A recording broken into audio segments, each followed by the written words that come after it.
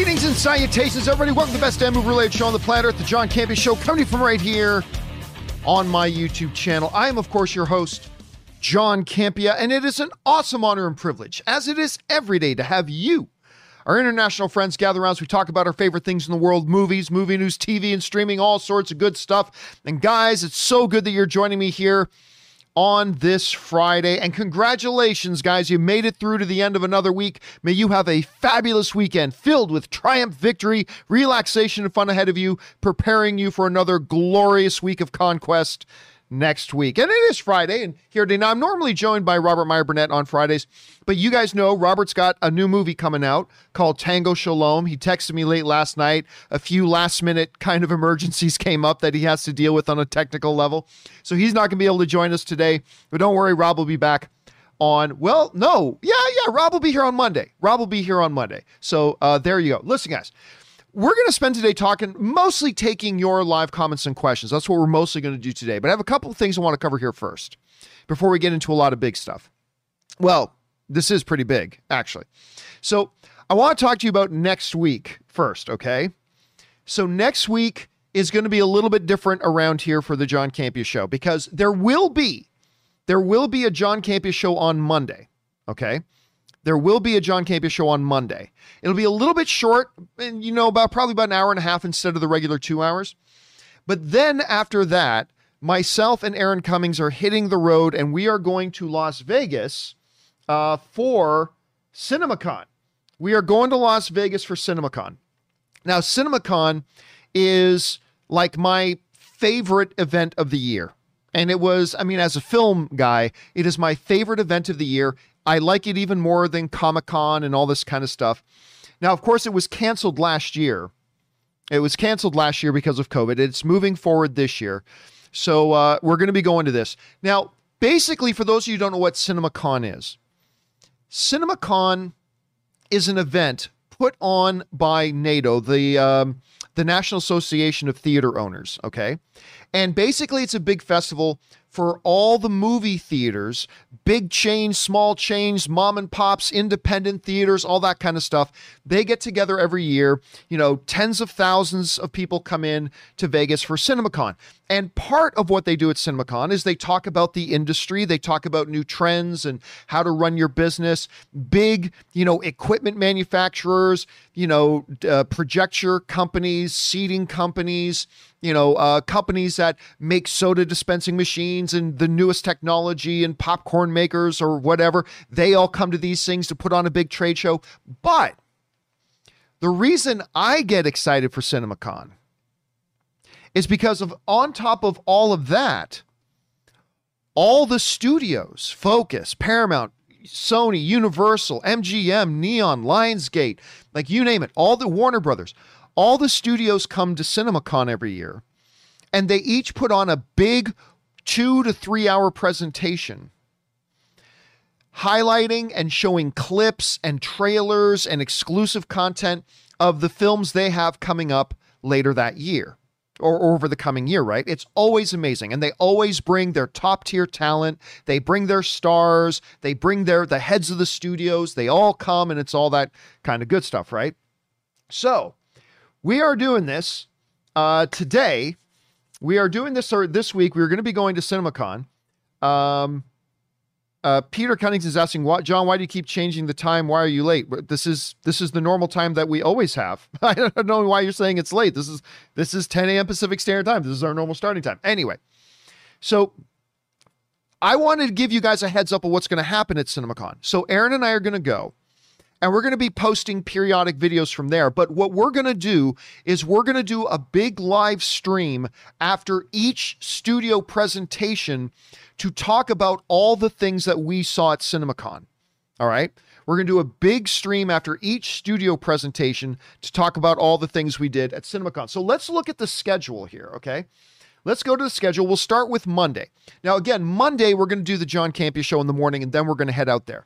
But the first big event, I'm not really interested in the looking at the international market, how to improve your food service, workforce. I'm not interested in all that. The first big thing for me is 6 p.m. on Monday, Sony Pictures Entertainment kicks things off with an exclusive presentation highlighting its upcoming releases. And this is going to be hosted by Josh Greenstein, the president of Sony Pictures Entertainment Motion Pictures, Adrian Smith, the president of domestic releasing for Sony Pictures, and Steve Odell, the president of international releasing for Sony Pictures. So this is the first big one, and this is going to be Monday night, 6 through 9 p.m. So let's jump over here for a second. We'll do this. So Monday, Sony, from 6 p.m. to 9 p.m. Now, why this is important is because that means probably at about 9:30 p.m. we'll be doing a live stream. So probably about 9:30 p.m., Aaron and I will be doing a live stream to talk about what we saw at the Sony thing. Now, why this is so big is because I believe, because it's CinemaCon, they're going to show us a bunch of Morbius footage. I believe they're going to show us a bunch of Venom footage.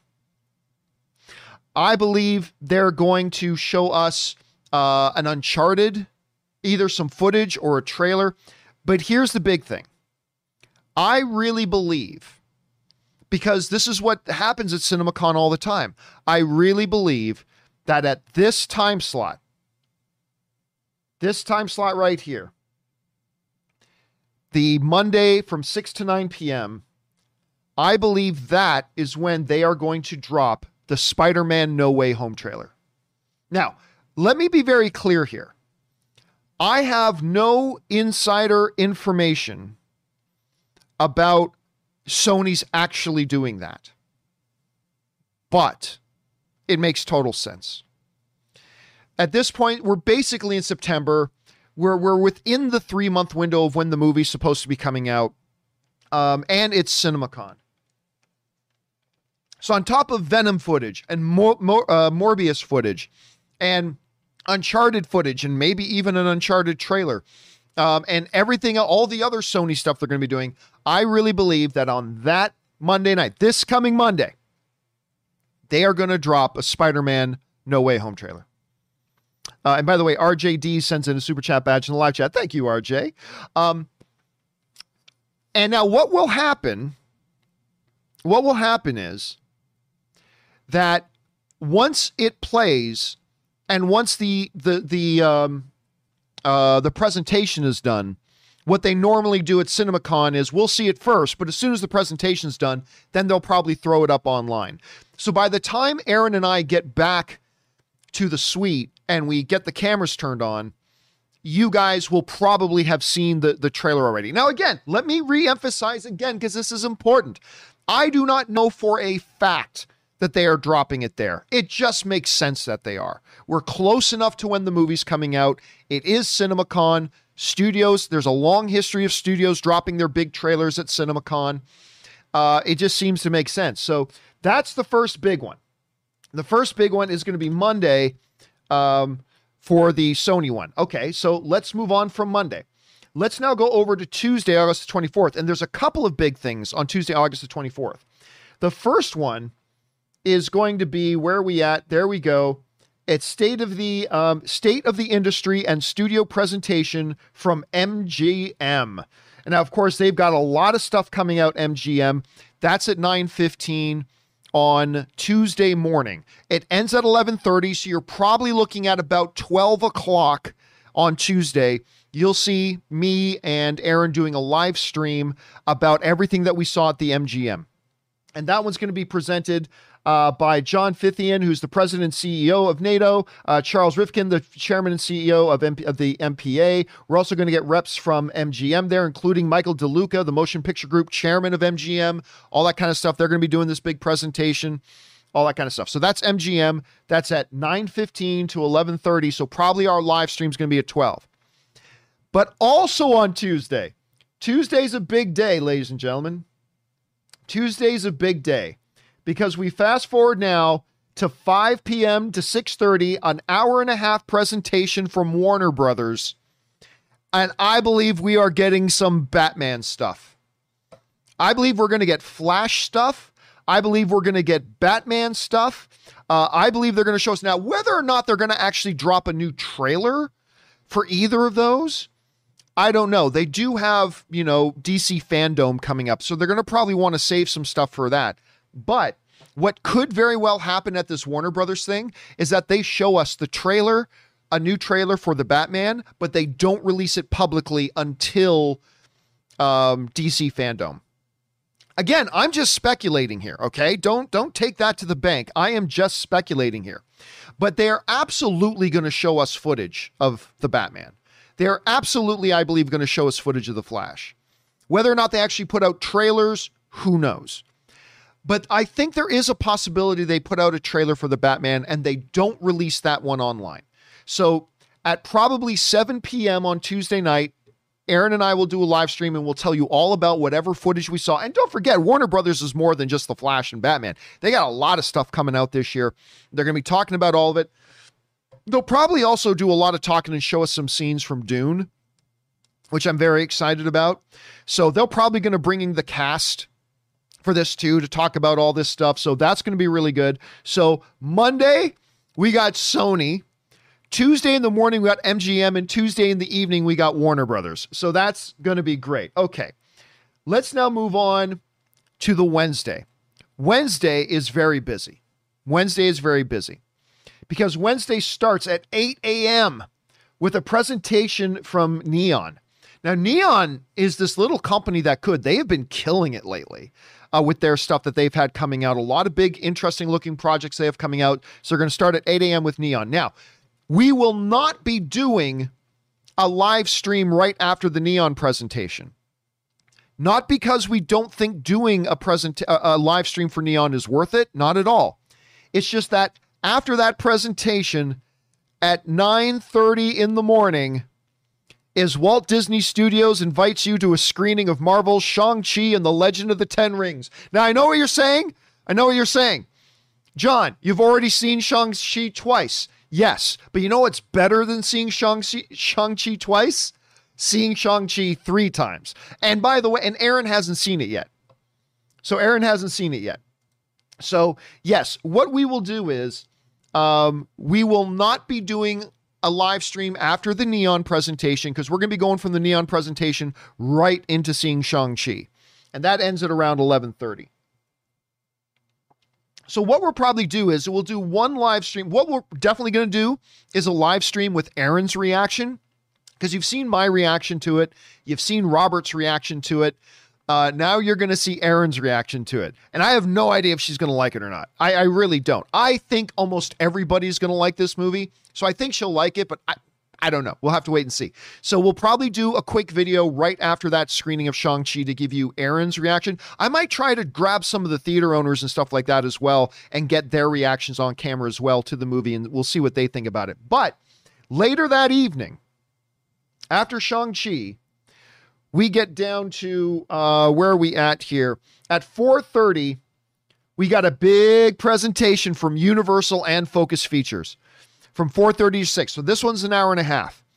So obviously Universal, and this one's being put on there, bringing in their big guns. Lisa Brunell, the president of domestic theatrical distribution for Focus Features. Veronica Kwan, bringing in, who's the president of international distribution for Universal. The president of Universal. They're bringing in a lot of big guns for this. So they're going to be giving us a big presentation at Universal. They're going to be showing us a lot of crap. And we will do a live stream once that presentation is done, and we will incorporate both the Neon presentation and the Universal Studios presentation. Guys, I'm telling you, get hyped. If you're a movie fan, get hyped. So much stuff comes out of CinemaCon. I am bubbling with excitement. It is my favorite event every year. I am so excited to be going to this. All right, so that's Wednesday. Now let's move on to the final day, which is Thursday. And Thursday's another big day. And it starts off for us at 10 a.m. with one we're really looking forward to, which is Paramount Pictures. Paramount's going to be doing their one at from 10 to 12:15. So they've got a little over 2 hours that they're doing theirs for. Obviously, and Colico sends in a super chat badge in the live chat. Thank you, Colico. Obviously, we're going to have Tom Cruise stuff going up there a lot. Obviously, we're going to get some Top Gun stuff. We're going to get a lot of other stuff. Obviously, they've booked 2 hours and 15 minutes for this presentation. So they're going to be giving us a lot of stuff. They're going to be giving us a lot of stuff. So, of course, we will do a live stream when that is done, probably around 1 o'clock. Now, that leads us into the final one, the final presentation, which is one that I'm very interested in, which is the Lionsgate presentation. The Lionsgate presentation should be very, very interesting this year. We've talked a lot in recent weeks about a lot of the projects they have coming up. And obviously, I think we're going to get some John Wick stuff. I'm kind of pumped about that. There's going to be loaded with stuff. So that one goes from 2:45 to 4:15.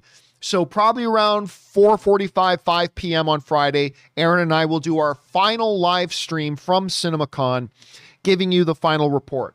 So again, this is big, packed week. Monday morning, we're going to do the John Campea show, regular from here. Then we're going to hit the road, go to Vegas, and we're going to do the Sony presentation. Again, I think we're getting Morbius. I think we're getting Venom 2. I think we're getting Uncharted. I think we're getting Spider-Man No Way Home. And I think we're getting our first trailer that night. Again, don't book it. That's just me guessing. We'll see. Then we go into Tuesday. Oh, yeah. Then at 9 p.m., a big pool party at the Caesars Pool of the Gods. That should be fun. Then Tuesday, 9:15 a.m., we got MGM. 5 p.m., we got Warner Brothers. On Wednesday, we got an 8 a.m. Neon, a 9:30 a.m. screening of Shang-Chi. 4:30 in the evening, we've got a Universal presentation. On Thursday, we've got Paramount Pictures at 10 a.m. and then 2:45 Lionsgate. So we are going to be, even though there's not going to be a regular John Campea show next week, other than the show we do on Monday. So we're going to do the John Campea show on Monday. That's the only regular John Campea show for the week. We are going to be doing a lot of videos. A lot of exciting stuff. Next week is going to be exciting. And I don't know if you can just tell how pumped I am for this. Last time I went, me and Robert went, and they showed so much stuff. And the videos me and Robert did from there, you guys just love them. I mean, those videos got so much attention from you guys, and we just love talking about everything. And I'm sure this year is going to be the same. I am very, very excited for this. And by the way, Marie Seifring sends in a super chat badge in the live chat. Thank you, Marie. Appreciate that. So, yeah, there you go, guys. CinemaCon next week. Cannot wait. And by the way, you can go to CinemaCon if you want to. The only problem is it's $1,200 for a ticket. It's $1,200 for a ticket if you want to go. And you have to show that you're somehow, some way connected to the industry. It's not hard, but you have to show somehow, some way that you're in some roundabout way connected to the movie industry in some roundabout way. But yeah, I mean, I'm going on an invitation, so I didn't have to pay that much. But anyway, going to be good. And I'm going to be staying right in Caesar's Palace. Again, our friends at Caesars. Guys, I cannot, whenever you go to Las Vegas, guys, stay at a Caesars property. Caesars does it right. Whenever I go to Vegas, I always stay at a Caesars thing. They always treat me great. The rooms are always fabulous. It's wonderful. So I'll be staying right on, the CinemaCon is happening at Caesars Palace. I'm staying right on ground zero. I'm staying right there at where the event is. So, very excited. Very excited. I cannot wait. And I might play a little poker while I'm there. Might play a little poker around there. Okay. With all that down, guys, let's talk about something here before we get on to your live comments and questions, shall we? And that is this. Now, we have obviously been talking a lot lately about Shang-Chi, right? We've been talking a lot about this movie. It's a movie whose marketing wasn't great. I mean, yeah, when that one trailer for Shang-Chi came out and we saw, I mean, I believe it was the final trailer. When the final trailer for Shang-Chi came out and we saw Abomination and Wong in a cage fighting, okay, yes, that got us all pretty buzzed. But still, the trailer was good, but it's like the trailers have not been great. All right? And before that one with Abomination Wong, I'd say, yeah, they've been all right. I mean, the market, let's just say this. The marketing campaign for Shang-Chi has not been the best that Disney's ever done. Okay, I think that's fair to say. However much you like or dislike the marketing so far, I think it's fair to say that the marketing for Shang-Chi has not been the best that they've ever done, right? So I don't think the marketing's been great. So, you know, my expectations have been kind of tempered for Shang-Chi until I saw it. Now, for me, I've now seen the movie twice. And for me personally, I think for me, it is my favorite comic book movie since Logan. Not as, learn the English language, people. Not as good as Logan, not better than Logan. It's the best one I've personally seen since Logan. John, are you saying that you liked Shang-Chi more than Black Panther? Yes. John, are you saying you like Shang-Chi more than Infinity War? Yes.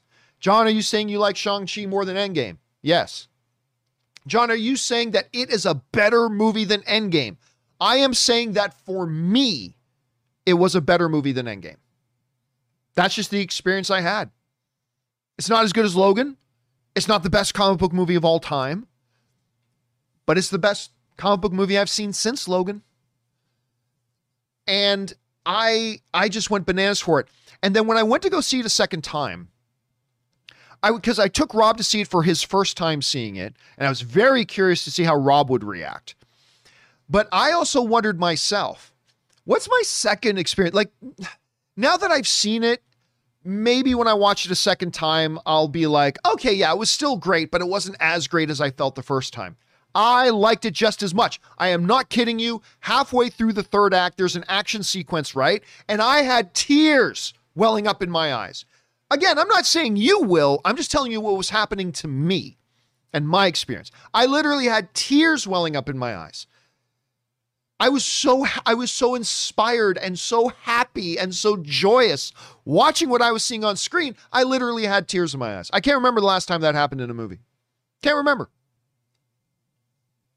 Again, that was my experience. Your experience will be unique to yourself, so maybe very different from mine. I'm just telling you what my reaction to it was. And of course, Rob's expectation, I went into Shang-Chi with medium expectations. Rob went into Shang-Chi with super high expectations because he heard my reaction, he heard all the other people's reactions. His expectations were through the roof, but it didn't disappoint him because Rob came out of Shang-Chi and he said these two things. First, he said this movie is a 10 out of 10. Now, I don't know how often Rob gives 10 out of 10s. I've only given 7 or 8 10 out of 10s in my entire movie watching career. The whole time that I've been online reviewing movies, I've only given a 10 out of 10, maybe 7 times, right around there. So I don't know if Rob gives them out more liberally or not, but Rob came out and he said, this is a 10 out of 10. And he said it is one of the best fantasy movies of the last 25 years. Remember, that's Robert Meyer Burnett saying it, not me. Robert felt it was one of the best fantasy movies of the last 25 years and that it was a 10 out of 10 movie. And that's Robert's reaction. Again, it's going to be different than yours. They're going to have a different reaction. We'll see how you feel about it once you see it. But then, a lot of people who love to hate, get on like, anybody who's saying they love Shang-Chi is just saying it because they were at a press event. They were at the premiere. That's the only reason they were saying they liked it. Well, then the other night, across 20 plus cities in the United States, they had special advanced screenings just for regular fans. And the reaction has been through the roof. It's been through the roof. Now, what does this all have to do with where we're at right now and Eternals? I think what is about to happen with Shang-Chi 2 weeks from now is going to determine the future of the Eternals. John, what do you mean by that? This is what I mean. Eternals, they're still saying it's going to be a theatrical only release, right? They're still saying that Eternals is going to be a theaters only release. That can change though. And I think what happens with Shang-Chi in 2 weeks is going to be what decides what happens to Eternals. Because, and by the way, Javon Vanderhorst sends in like a $20 super chat badge in live chat. Thank you, Javon. I appreciate that very much, man. Thank you. Anyway, what's going to happen there is going to determine a lot. Because let's look at this, okay? Let me bring up F9's Fast and Furious 9's box office, okay? Let me bring this up here for a second. Okay. Now, we have to understand that right now, what is a good box office result is different than what a good box office result was prior to the pandemic. Let's say November 2019, okay? When you look at Fast 9, terrible movie, by the way. But when you look at, and I love the Fast and Furious franchise, I did not like Fast 9, but when you look at Fast 9, it made $70 million opening weekend. And while maybe that would not be considered all that impressive in November of 2019 before the pandemic, I am telling you what, even though I don't like the movie, 70 million opening weekend domestically for Fast 9 in the pandemic era is outstanding. Absolutely outstanding that it was able to pull that off. Now, if we go over to Black Widow and we look at Black Widow did even better. It made 80 million opening weekend. Now, again, if it was November of 2019, we would not look at an MCU opening number of 80 million and thinking it's all that great. It wouldn't be terrible, even pre-pandemic, but it wouldn't be all that great. But in a pandemic era, that's outstanding. That was outstanding numbers. And by the way, our friends Alex Movie Corner and the Movie Buffness, I like that name, right in Super Chat badges and live chat. Thank you guys. Appreciate that, dude. These are outstanding results. Obviously, pre-pandemic, not so much. So now we have to look at Shang-Chi. Okay? Now we look at Shang-Chi.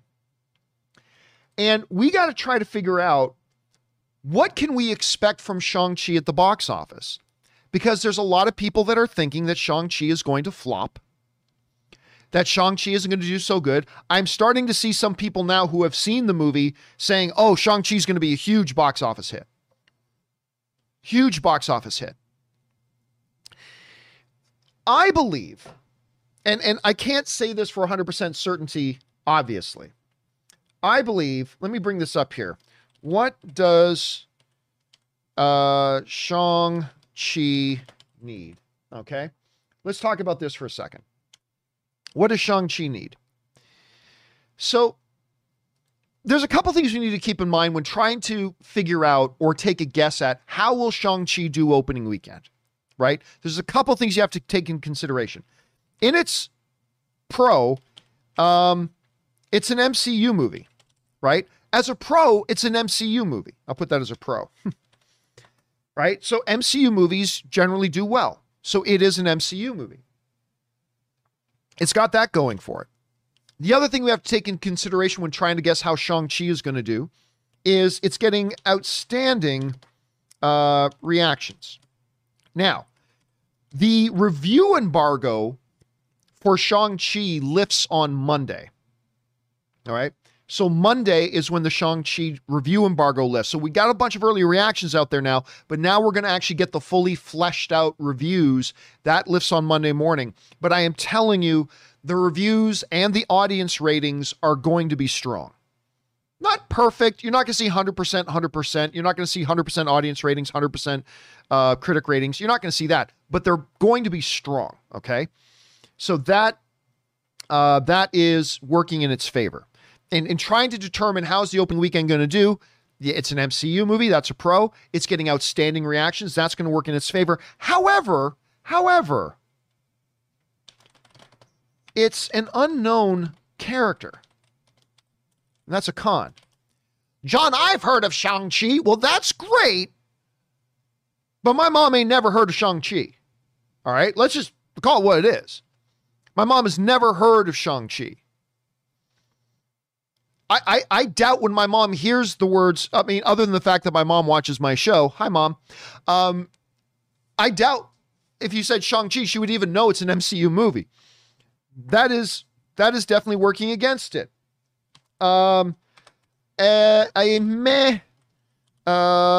Marketing campaign. Again, maybe some of you guys think the marketing campaign was great. Maybe you think the trailers were outstanding, and that's great. If you thought they were great and outstanding, that's awesome. But me, and I believe most people, thought the marketing campaign, the trailers were, at best, meh. We'll call that a con. I'm not going to say they're terrible. I'm going to say that's a con. That's working against it. So there's that, right? Also, no famous MCU faces. Now, when you had like the new Spider-Man coming out, like when Spider-Man Homecoming was coming out, we got to see Jon Favreau, we got to see, Tony Stark and Robert Downey Jr. and things like that. And there's no faces in there for what we've seen with other things too, right? And so that is another thing that's working against it as a con. It's not a death sentence. It's not a deal breaker, but it is a con. Down here. Now, this will depend what country you're from, but really, no big names. No big names. Now, a movie doesn't absolutely have to have big names to do well, but it helps, right? We got Simu Liu, which, good Canadian kid, by the way, but unless you're somebody like me that watched Kim's Convenience, and not a lot of you guys have seen Kim's Convenience. Oh my God, guys, watch Kim's Convenience. It's on Netflix. No excuses. Go watch Kim's Convenience. Awesome series. Two of the best sitcoms of the past 5 years are both Canadian. Schitt's Creek and Kim's Convenience. Go watch them. They're incredible. Anyway, so you got Simu Liu. Yeah, you got Awkwafina. And Awkwafina's been making a bit of a name for herself in the movie world with what is the last goodbye? The Goodbye? Is that what it's called? The Goodbye? Great movie, by the way. Fantastic movie. She was really good in that. I really liked her in Crazy Rich Asians, but she's not a list name or anything like that. Now, if you are from a different part of the world and you watch, a lot of Asian cinema, you'll know who Michelle Yeoh is. You know who Tony Leung is, all that kind of stuff, but a lot of people won't. The Farewell. Thank you. Not The Goodbye. Everybody in the live chat is saying The Farewell. Thank you, guys. You're absolutely right. It was called The Farewell. Yes. Great movie, by the way. Totally fantastic movie. It's the movie that made me believe that Awkwafina can actually act. So, yeah, check out The Farewell if you haven't. A lot of people are saying Ocean's 8. I'm not going to lie to you. I didn't think Awkwafina was all that great in Ocean's 8. Like I'm saying, Matthew DeFrentes and a couple of other people are saying Ocean's 8. Yeah, to me, I liked Ocean's 8 a lot. I didn't think Awkwafina was all that great in it, but she's fabulous in The Farewell. She's really great in Crazy Rich Asians. And I thought she's really good in this, but again, no big names. Unless you watch, other kinds of cinema or you're from a different part of the world, Tony Leung is not a household name in North America. So no big names, and that's working against it as well. So the reality is, and then the other thing, of course, pandemic. I mean, we're still in the midst of the pandemic. This is still a con. So listen, we have seen people every day on the John Campea Show writing in to say, I can't wait to go back to the movie theaters, but I just don't feel comfortable doing it yet. Or some of our friends in Australia, some of our international friends and viewers, like in places like Australia or New Zealand, like they're in full lockdown again, so they can't. So, and even in North America, people who can are saying like, I'm still not completely comfortable going into a movie theater right now. Okay, and that's fair. That's totally fair. But it is another con, right? It's another con. So I believe when you add all this up and some previous examples, so we had F9 made 70 mil. Black Widow made 80 mil. Suicide Squad, what was it? Made 26 mil. Suicide Squad deserves so much better, guys. Suicide Squad deserved so much better. Warner Brothers stepped up, swung for the fences, took a big risk, went with a hard R kind of movie, blah. And I thought it was great. Whatever. $200 million movie made $26 million opening weekend. It deserved better. It's a great movie. Then Free Guy. Excellent movie. It didn't make much more than Suicide Squad, but it overperformed. It made $28.5 million. Again, a completely original film. No recognizable IP. It wasn't a remake. It wasn't a sequel. It wasn't based on a video game. Nothing. And it made 28.5. That's pretty good. So understanding all of our pros and cons. Pro, it's an MCU movie. Pro, it's getting outstanding reactions and will get outstanding reviews from fans and critics alike. But it's got a lot of things working against it. It's an unknown character. It's had a meh marketing campaign. There's no famous MCU characters in it, nor are there any really big famous names that the average North American household will instantly recognize and attach themselves to. And of course, we still have the pandemic going on. So what can we expect? All right, here we go. Shang-Chi opening weekend prediction. Here's my guess. I believe Shang-Chi will make between $35 and $45 million opening weekend. Now, if we again go back to November of 2019, by every metric, if Shang-Chi were to open to $35 to $45 million, we would consider that a flop. We would consider that a flop if it opened to this. Now, remember, we're just talking about opening weekend numbers, opening weekend domestic numbers. That's what you always, whenever you talk about opening weekend, you are always just talking about domestic. All right. Unless somebody else says something else, like it's like including international markets. But whenever you just talk about opening weekend, you're always just talking about domestic release. If Shang-Chi were to open prior to the pandemic, like in 2019, a $35 to $45 million opening weekend would be considered a failure. There's no way around it. It would be a failure. I would say this, though. I think in the pandemic era, that's got to be considered a win. I think if this movie, like, what's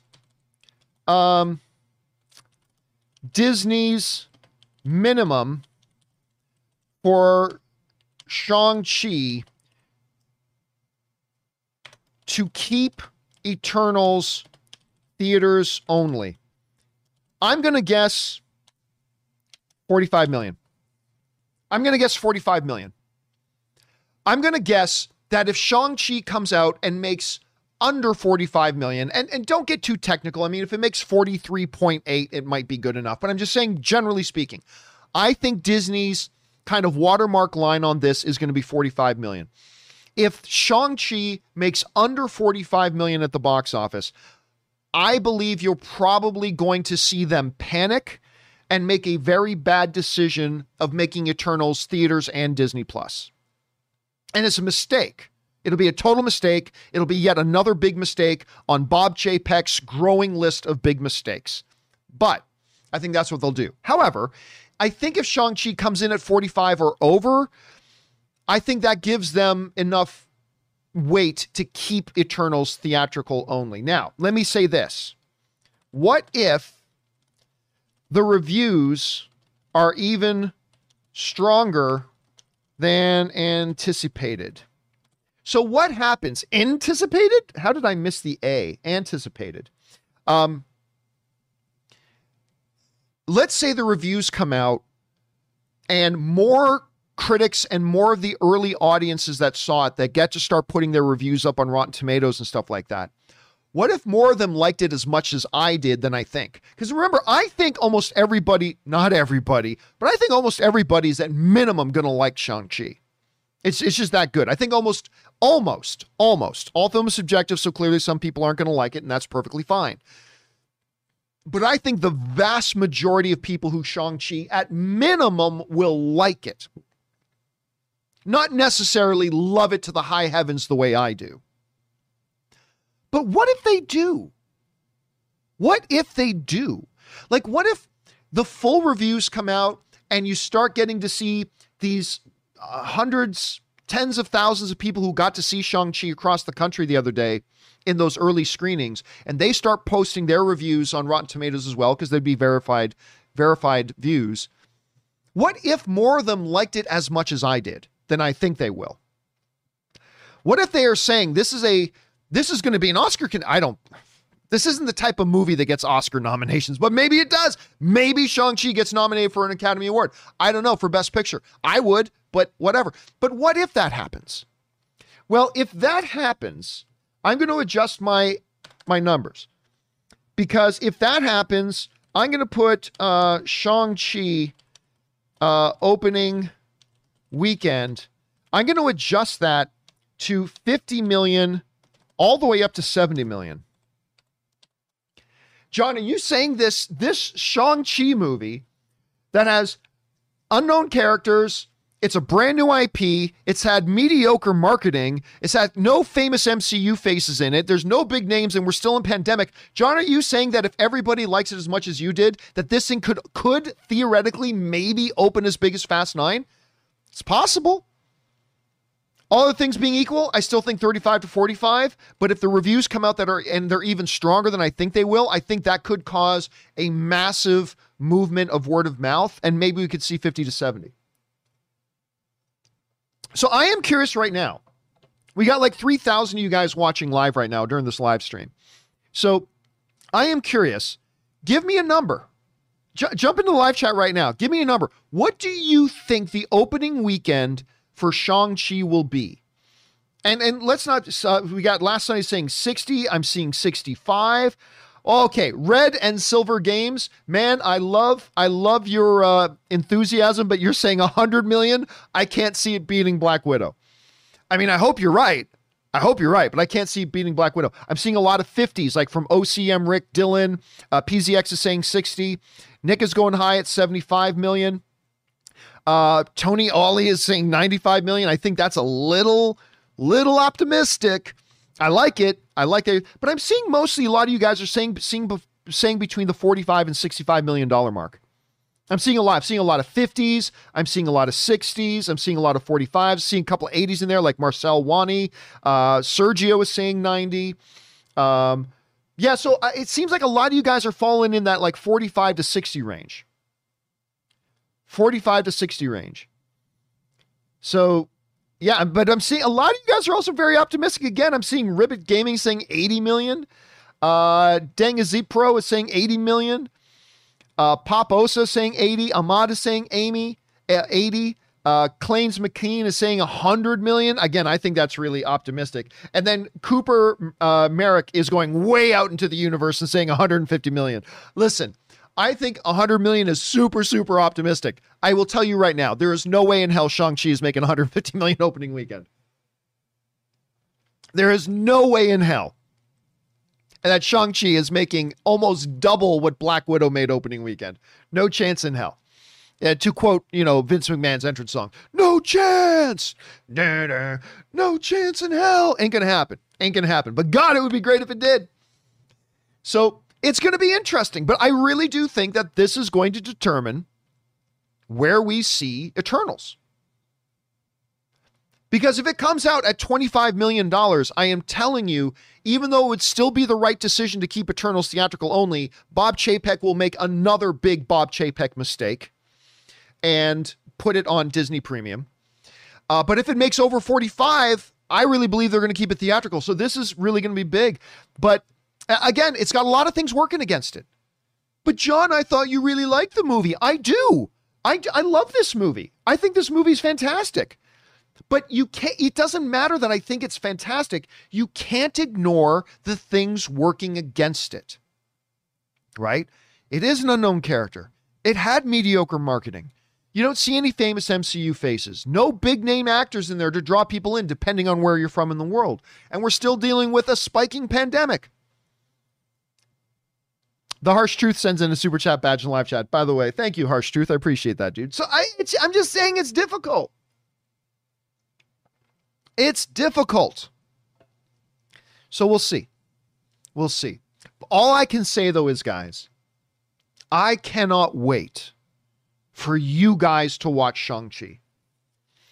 I cannot wait. Now, let me give you a little bit of a temperance here, too, is that if you're somebody who hates like wuxia kind of films, you hate Crouching Tiger, Hidden Dragon, you hate Jet Li's Hero, you hate, Ip Man, and you hate if you hate all those kinds of movies, well, I'm maybe Shang-Chi won't be for you. But even then, I think there's a chance you're going to like it. And again, I'm not going to go into specifics because we're going to save that for the full review on Monday. But it is a standard MCU film. It's a standard MCU movie. It's just executed so well, guys. It's just executed so well. And by the way, I love this username. The Fresh Prince of Asgard sends in a super chat badge in the live chat. Thank you, Fresh Prince. I appreciate that very much. All right, guys, listen. With all that down, let's now move on, and we'll spend the rest of our time here on this Friday taking your live comments and questions. And the way you get in a live comment or question on the show is really simple. Simply go down into the description of this video, and you'll see a tip link. You can just click on that there, or you could enter it in manually at www.streamelements.com/movieblogtv/tip. You'll be getting your comment or question on the show if it's appropriate for the show. We obviously don't guarantee we'll put it on. And of course, most importantly, you're going to be supporting our channel as you do it. And all of us involved with the John Campea Show, thank you guys so very much for your support. Okay, let's jump on over and see what you guys have to say. We're going to start things off here with Willow. And Willow writes, when will you do a show where you, Rob, Aaron, and Kimberly try one of your famous peanut butter, butter, and mayonnaise sandwiches? When we first came to Canada, my parents bought a jar of mayo, but we didn't know how to use it. So we tried making plain mayo sandwiches. Yeah, listen, I love mayo. I love mayo. It's God's condiment. It's the jizz of angels. I love mayo. I put it on my burgers, put it on my hot dogs, put it on my sandwiches. Angel jizz, delicious. But even I got to say, yeah, straight up mayo sandwich by itself, probably be not so good. Probably be not so good. And by the way, our friend Javier Reyes sends in a super chat badge in the live chat. Thank you, Javier. I appreciate that, man. Mayo. It's the nectar of the gods, my friends. All right, Ted writes, hey, John. Heard you talking about the Schmodown, and I couldn't agree more. I used to watch and always skip the 15-minute prelude. Now I don't even tune in anymore because I don't want to deal with the drama. I just want to feel smart or dumb with movie trivia. Yeah, so we were talking the other day, and listen, I do not talk about other YouTube channels on my channel, but Christian's a buddy of mine, so I don't mind talking about one of my buddies. What Christian has created with the Schmodown is fantastic. He's created a fantastic game. It's the best movie trivia game in the world. I don't care if you're talking about home board games or video trivia game. The Schmodown is the best movie trivia game in the world. And I don't mind telling you, I actually created a couple of things. I actually came up with a couple of things that are in the Schmodown. Just saying. And what he's created there is amazing. Now, I mentioned this before. I will say it again. Christian knows this. Christian knows I believe this. So this isn't a shock to anything, Christian, but I believe, my personal opinion, if Christian made me the chairman of the Schmodown for a month, what I would personally do is I would leave in that WWE flavor a little bit, but I would lean more away from it because to me, I think Christian has leaned way too much into it. And while that has appealed to some people very much, I also believe it's alienated a lot of people from the Schmodown. I think a lot of the audience who is not into professional wrestling see all the antics and the drama and all this kind of stuff, and it just turns them off. And I think it's chased. So while there are some people that really love that wrestling characters, drama, scripted storylines and everything. There are some people who really love it. But I think for every one person that they've got loving it, I think they've alienated 3 or 4 more. And Christian and I disagree on that. And it's his thing, so he can do it. All I know is this. What Christian has created in the Schmodown is the greatest movie trivia game in the world. It's the absolute greatest movie trivia game in the world. And I want to see it succeed. I want to see him take that thing to the levels it can. I just don't, and he knows I feel this way. I just don't know that he can the more and more he embraces the whole WWE-ness of it. I just don't know that he can. But hey, listen, Christian's proved me wrong on more than one occasion. So maybe he will, but yeah, there's that. All right. And by the way, if you guys have not checked out Christian's movie trivia Schmodown, you should, it's a fun game, man. It's a fun game. It's great to play along as you're watching, and they got some really good people involved there. So anyway, yeah, there's that. Okay, next up, we got Aaron, who writes, do you know what? You were absolutely right. Disneyland and Disney World are scams, and they just got worse. I don't know if you know about Disney Genie Plus. Don't know about that. But it is scummy and will ruin the parks completely. Chapek is evil, full stop. Look, I don't think, let's be clear. As much as I criticize Bob Chapek, I criticize his, I don't think Bob Chapek is evil. I don't think he sits down at his desk when he gets to work in the morning and goes, how can I punch homeless little children in the face today? I don't think I do not believe Bob Chapek is evil at all. Do I believe he's doing a good job running this company? No, I don't. But, who the hell am I? I'm a fucking nobody. I don't know what I'm talking about. But I just, as one individual nobody, I think Bob Chapek has done a pretty piss poor job of running Disney so far. And hey, he's got big shoes to fill, right? He's got huge shoes to fill. He's got the shoes of maybe the greatest entertainment executive of all time in Bob Iger that he's trying to replace. And it's going to take time. So I don't know. Like, maybe he'll get way better at it. Maybe he'll get way, way better at it. I don't know. We'll see. But I don't think he's evil. All right, next up. Francisco A. writes, hey, John, I've pretty much seen all my movies in Dolby Cinema from Marvel to other movies. Now Marvel movies are shot in IMAX, but I've never seen one in IMAX. Should I watch them in IMAX or Dolby? Where I'm from, Dolby has recliners and IMAX doesn't. Yeah, from here too. The IMAX theaters do not have the recliners. The Dolby cinemas do. Listen, it comes back to, again, the debate. If you have the choice to see a movie in IMAX or in the Dolby Prime, I always choose the Dolby Prime. The dual laser projection system, the Atmos sound, the motorized plush leather recliners. To me, it's just a slightly better movie experience. A lot of people, though, prefer the IMAX experience, and it's wonderful. It's wonderful. Look, end of the day, Francisco, it's a personal choice. I don't think you lose either way. I think if you got a big movie you're looking forward to seeing, you're not going to lose either decision. If you go watch it in IMAX, you're going to love it. If you go watch it in a Dolby Prime, I think you're going to love it. So I think it's honestly, I would personally go Dolby Prime, but that's just me. All right. Thanks for writing that in, Francisco. Next up, Russell Amador writes, hey, John, officially feel part of the cool kids. You probably meant feel. Officially feel part of the cool kids club. And to clarify, that club, it's the See Shang-Chi 2 weeks in advance club, thanks to the IMAX showings. What an amazing ass movie. Can't wait to see what comes next. A new Marvel legend is born. Oh, dude, I'm glad you had, I've had a few people write to me that got to be a part of that group that went to go see it. Again, I think it was 25 cities in the US that held those screenings. I'm glad you had a chance to see it, brother. And I'm glad you had a good time, man. I hope most of you people will as well. All right. Next up, we got Gary Johnson who writes, like you, I have the 2016 Suicide Squad. Oh, I like the 2016 Suicide Squad. Yeah, I like it too. I know a lot of people bash on it, and that's fine. I got a kick out of it. I know it's a hot mess of a movie, but I still got a kick out of it. Anyway, I really love the music. The music was great. I've been particularly in love with the song Heathens. Oh, I love that song. All my friends are heathens. Yeah, anyway, by 21 Pilots. Been listening to it like crazy ever since. Do you like the song or any other song from the soundtrack? Oh, I love that song. The soundtrack is great, right? Wait for them to ask you who you know. Don't make any sudden moves. Anyway, yes, the song is great. I really do love the song a lot, and I did love the soundtrack.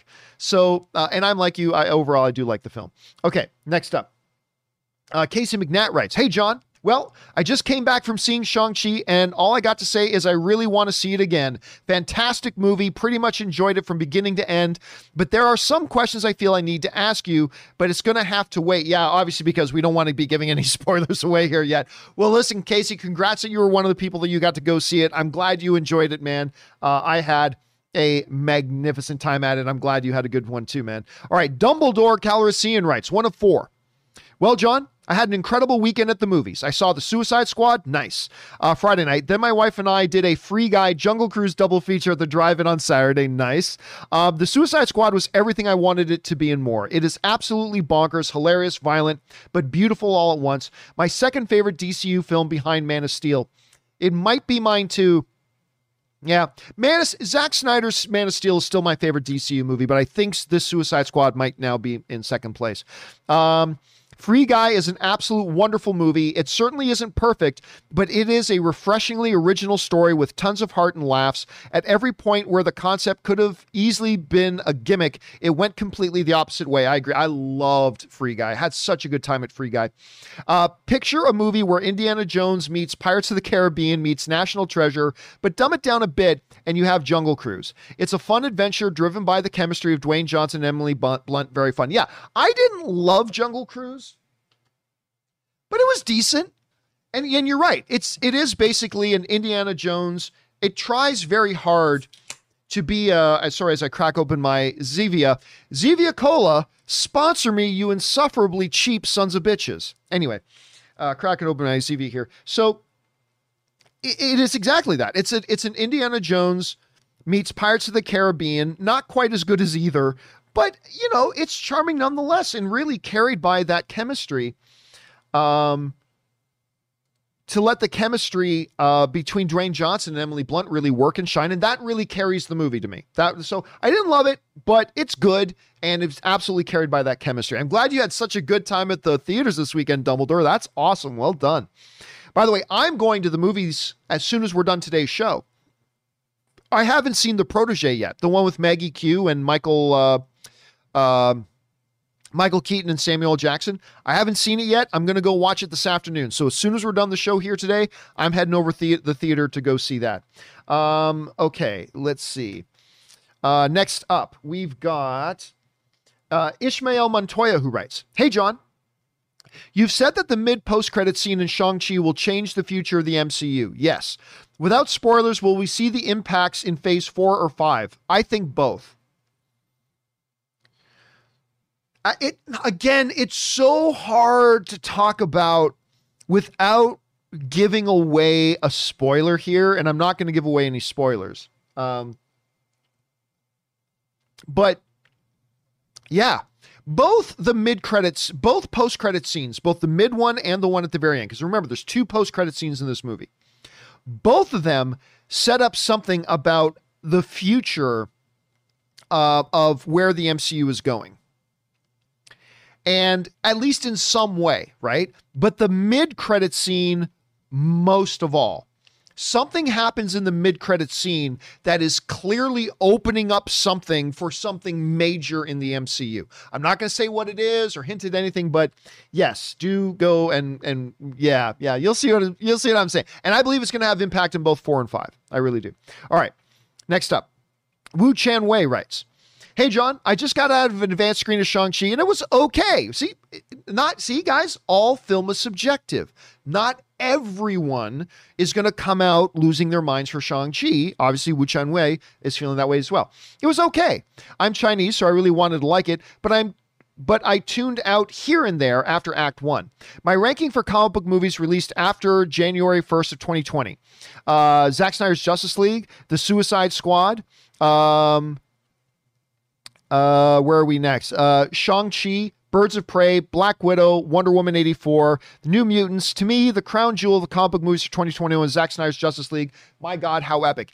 Yeah, I didn't think that Zack Snyder's Justice League was great. It's nowhere near as good as his absolute masterpiece, Man of Steel. But it was an improvement over the theatrical version. Of course, it was also insufferably long, but it was a step up. To me, it's no questions. Shang-Chi is infinitely better than all of them. To me, this is the best comic book movie we've had in a long time. But that's my experience. You had a different one, and thank you for sharing your thoughts on that, Wu Chen Wei. I appreciate that a lot. By the way, Dragon10 sends in a super chat badge in the live chat. Thank you, Dragon10. All right, next up. Wu Chen Wei also writes in, my top 10 of 2021 so far. Justice League, The Paper Tigers. That was really fun. I finally did get around to seeing it because it was about a month or two ago. We were sitting around. I had a chance to watch it at home, and it was really cute. It was really, really cute the way that thing played out. I remember we talked about the trailer on it. Anyway, In the Heights, loved In the Heights. That's another. Suicide Squad and In the Heights are going to end up being the 2 movies of 2021 that so deserved better at the box office and just didn't get it. Anyway, Judas and the Black Messiah, Minari, Summertime, A Quiet Place 2. Yeah, I think A Quiet Place 2 is either my number 1 or my number 2 favorite film of the year. Anyway, Suicide Squad, nobody was so much fun. And Shang-Chi. There you go. Thanks for sharing your list with us, man. All right, Jeffrey writes. Where are we at? Hey, John from Singapore. Watching you and Rob's reaction really pump up my interest on Shang-Chi. Gonna camp and booked my IMAX tickets. P.S. Mayo rock, so is ketchup on eggs. Oh, it's just, even the idea of ketchup being on eggs, it makes my gag reflex trigger. Oh, no disrespect to anybody who likes putting ketchup on eggs, but you are lesser human beings. I'm kidding. I'm just joking. But personally, man, I hate ketchup. Just literally seeing somebody putting ketchup on eggs makes me almost want to hurl. And again, we all have different tastes, man. We all have different tastes in our food, but oh my God, ketchup on eggs is like, ooh. Anyway, it's like, I'd rather have pineapple on my pizza.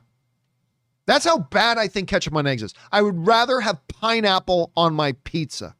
Anyway, there's that. Okay, next up. Carl Wolf writes, I trust you and Robert's reviews. I wasn't going to go see Free Guy, but your review convinced me. Now I'm driving 30 miles to take a girl to see it at her AMC on Friday. I can't wait till Shang-Chi. I love Simu Liu and Kim's Convenience. From your recommendations, bring on the filthy. Yeah, remember, it's not about whether you trust our reviews or not, because remember, I'm not you, Carl, right? I don't know you personally. I don't know your specifics, likes, dislikes, your background, your history, what things make you tick. So, I mean, I can't speak to what your experience with the movie is going to be. All I can do is tell you my experience. Whether my reaction is a popular one or unpopular doesn't matter. All I can tell you is my experience. So it's not about whether you trust my review or not.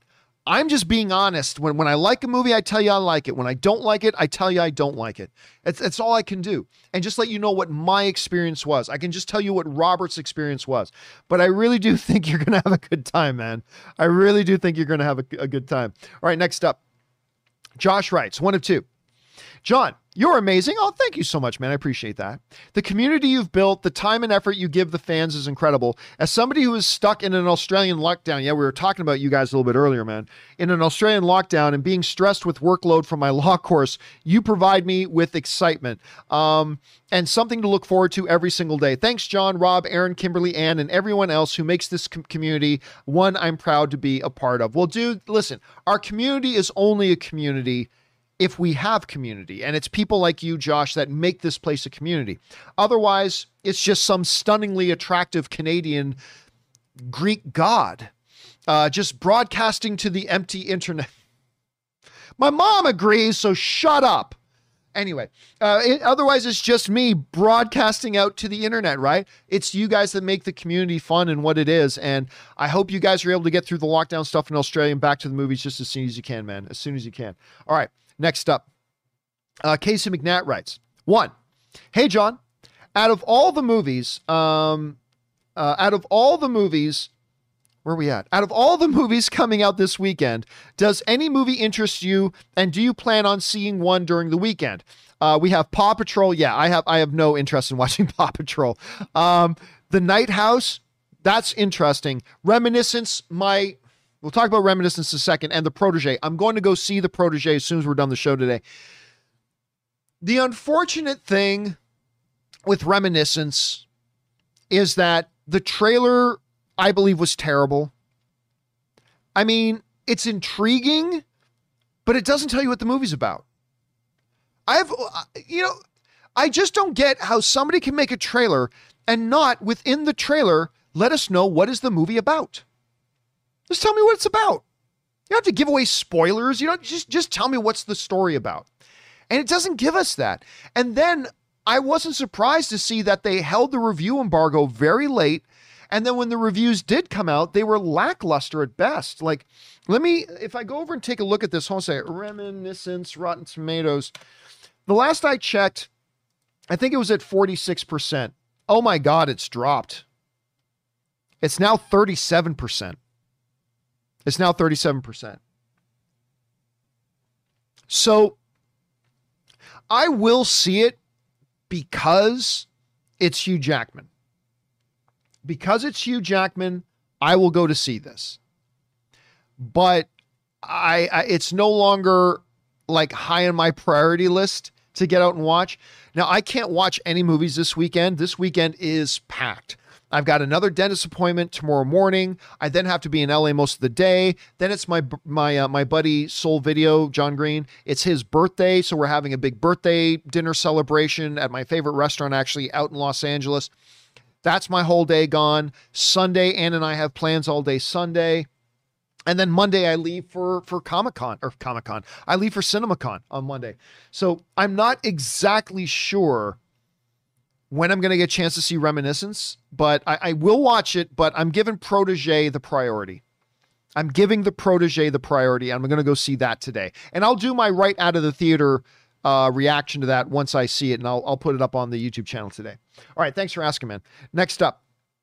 Oh, that was part one. Sorry, is there a part two? No, that doesn't seem to be a part two. Okay, anyway.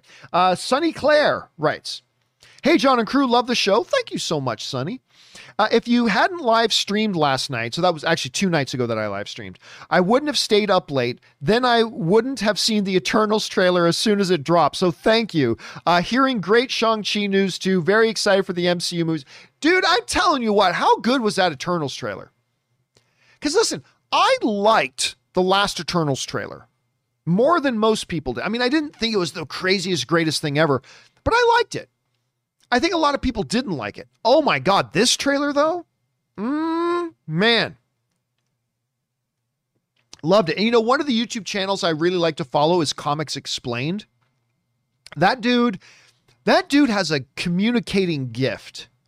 I don't know if any of you guys watch Comics Explained. Like, just let me know in the live chat if you just say yes. If you also watch some of Comics Explained videos, he's really good. But anyway, he's created another channel called like Geek Culture Explained or something. Like a lot of you guys watch it. Yeah. It's called Geek Culture. It's not as good as his Comics Explained stuff, but I watched his trailer reaction to it because this guy knows everything about comics, right? Like he's John Schnepp level. He might even be above John Schnepp. I mean, as far as just pure comic book knowledge, but he's at least on John Schnepp level, right? And that's celestial level comic book knowledge. And like, I just watched Loving Him. He really freaked out over this trailer. He loved it. I loved it. Then I had a buddy of mine, a big Hollywood producer, buddy of mine. I'm not going to say who or what he's done, but I had a big Hollywood producer buddy of mine because he watches my show and he saw me freaking about a trailer and he texted me like as soon as my show was done, he texted me, "How can you possibly like that? That trailer was terrible. They didn't do a good job with that at all. That trailer was absolute garbage." I'm like, dude, I don't know what to tell you. I thought it was fantastic. And I'll tell you why I thought it was fantastic. I don't have my phone right here with me. Let me see if I can bring up my text messages on my computer here. Give me a second here. Okay. All right. This is what I told my buddy when he asked me, how could you possibly like, and my buddy loves a lot of the movies that I love, right? But he's like, how can you possibly like this? This trailer was terrible, blah, blah. And what I wrote in response was, I said, look, I thought it was fantastic. It gave us the scope of the mythology, an understanding of who these characters are and what they're doing here. It gave us the setup of the basic conflicts driving the narrative. The humor was on point and the action felt like it had high stakes. So yeah, I was blown away by it. So that was my response to my buddy. Now, not everybody loves this stuff, but yeah, I thought it was great. I thought the trailer was great. I'm glad you had a chance to watch it, Sonny. All right, next up. Where are we at? Jamie writes, "Is Shang-Chi filmed in IMAX? I'm not sure. I've heard it is, but I don't know if that's 100% factually true or not. I don't know. Or is it a Limax? Is it used like how Christopher Nolan uses IMAX presentation where the aspect ratio changes? The aspect ratio does not change during the movie throughout, or does it only change in certain scenes? Is it worth seeing in 70 millimeter IMAX?" Again, IMAX isn't even my preferred viewing theater of choice. It's amazing. It's fantastic. But I will always say, go to a Dolby AMC Prime. That I'll always tell people to go to that instead. I just think overall it's a better experience. But so I can't really say, because it's like asking me to give you my opinion on the 3D between this movie and this movie. Well, I think all 3D is a stupid, useless gimmick. So I'm the wrong guy to ask. So, Look, I'll say this. If you have the choice between watching it in IMAX or in just a regular theater, I say watch it in IMAX. The visuals are outstanding. Like the art of the movie is fantastic. And so I would say that, but if you have the choice between a Dolby Prime cinema or an IMAX, I would suggest Dolby Prime. That's just me. That's just me. All right, next up. Wheeler writes, 1 of 2. Hey, John. I live in Wales, awesome, in the UK, and recently I saw your topic about Lord of the Rings shooting in the UK instead of New Zealand. Yeah, so the the Amazon Lord of the Rings series, they've shot season 1 in New Zealand, but for season 2, they're moving their production out of New Zealand and they're going to shoot in the UK, and we talked about this on the show a few weeks ago. Anyway, I saw you recently saw your topic about Lord of the Rings shooting in the UK, and I wanted to implore you to look at our landscapes and see how I basically live in Middle Earth already, so there is nothing to worry about. Wales has the highest number on castles per square mile in the world and has almost 200 mountains, and we're only about double the size of LA County. Tolkien loved Wales and based a lot of his novels around it. Yeah, listen, I don't think it's going to be, if it was going to be a big visual shock, you know, moving season 1 of Lord of the Rings and then season 2 into a different country, if it was visually going to be really disturbing, the huge change, they wouldn't have made the change. So yeah, I feel pretty confident, Wheeler, that they're going to be able to figure out a way to just make it feel totally seamless. I feel confident it'll probably feel totally seamless. All right, thanks for writing that in, Wheeler. Appreciate that, man. All right, James writes, after watching Shang-Chi, these are my top 10 superhero films. Number 1, The Dark Knight. That's number 1 for a lot of people. Number 2, Spider-Man 2. Number 3, Spider-Man Into the Spider-Verse. Number 4, Logan. Number 5, Captain America: The Winter Soldier. Number 6, Man of Steel. Number 7, Black Panther. Number 8, X-Men: Days of Future Past. Number 9, Venom. Number 10, Shang-Chi and Legends of the Ten Rings. So you put it in your top 10 comic book films of all time. I do too. I have it higher than 10. Like, it's not in my top 3. Shang-Chi is not in my top 3. And Casey McNatt is writing in the live chat, Venom should not be in the top 10. Says who? Says who, Casey? Just because you didn't like it enough to put it in your top 10 doesn't mean James didn't like it enough to put it in his top 10. So stop telling other people what should or should not be in their top 10s, brother. All right. But I will say this. I would not put Shang-Chi personally. I wouldn't put it in my top 3. Like, that top 3 is still for the first Avengers movie, Logan, The Dark Knight, in whatever order you want to put them in. But to me, that's the creme de la creme. I believe the greatest comic book movies of all time. So that's top 3.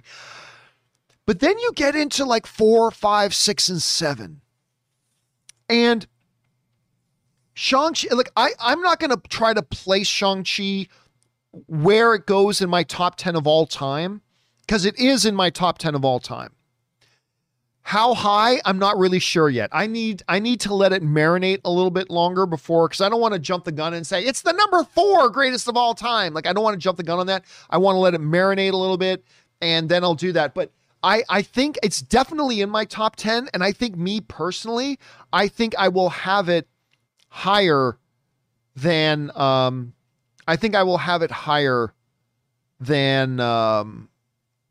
tenths. I think it's probably going to be in that 4, 5, 6, or 7 spot. I'm not sure where yet. Still struggling a little bit, but I'm glad you had such a good time with it that you put it in your top 10 of all time. Thanks for that, man. All right. Next up, we go to, that was James. Now we're at, there was the part 3 of 3 for Wheeler. Anyway, the Elven language was based on the Welsh language and based on a lot of place names on Welsh palaces or places. Have a quick search on Brecons, and Raglan Castle on Google. Just a quick example of Wales. These are both within 20 miles of my house. Oh yeah, man, of that I have no doubt. I have no doubt the landscape. I mean, a lot of stuff has been shot in Wales, and it's gorgeous. It's absolutely beautiful. So I have no doubt, Wheeler, I have no doubt they're easily going to be able to make that transition from New Zealand to Wales and visually make it seem absolutely seamless. I have no doubt about it. All right, thanks for sharing that, dude. Guy Fox JLT writes, hey, John, you said a few years ago Kevin Feige done everything possible in Marvel. Do you think the problem with Bob Chapek, he could move to DC or another studio? Yeah. Listen, even without the problems with Bob Chapek, I don't believe Kevin Feige is going to be at Marvel for too much longer. I believe, and this is just me speculating, I believe within 3 years he'll be gone. I think a couple of years ago I said within 5, maybe shorter, I don't know. But right now I think within 3 years he'll be gone. Just because at some point you've done everything there is to do. You've done everything there is to do. You've made comic book movies that have gotten Best Picture nominations at the Academy Awards. You made a movie that for a while was the #1 box office movie of all time in Endgame. It's not anymore, but it was for a bit. Endgame was the #1 box office movie of all time. You've created a string of billion-dollar films. The likes will never be done again. There's just nothing left for him. There's no more mountains for him to climb. All there is now is details. Okay, bring X-Men in. Yeah. Get the Fantastic Four up and running. Yeah. Move on to the next chapter. Yeah, but these are hills. These are hills. There's no more mountains to climb for Kevin Feige. He's done it all. The only thing left for him to do is win Best Picture at the Academy Awards. That's it, really. And that's out of your control because you can't control if somebody else makes a better movie than you that year. So it's kind of outside of your control. So I believe within 3 years, Kevin Feige is going to look for his next mountain. What is his next big challenge? And whether that is moving over to Warner Brothers, that'll be under new ownership, take over DC, and oh my God, if you think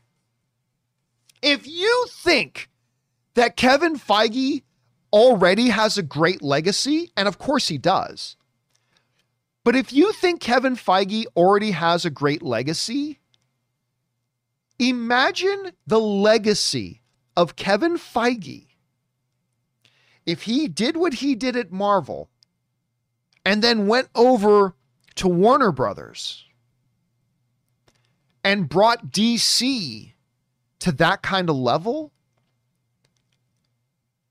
Godlike status. Godlike status. Small g, nobody get upset for blasphemy. Small g.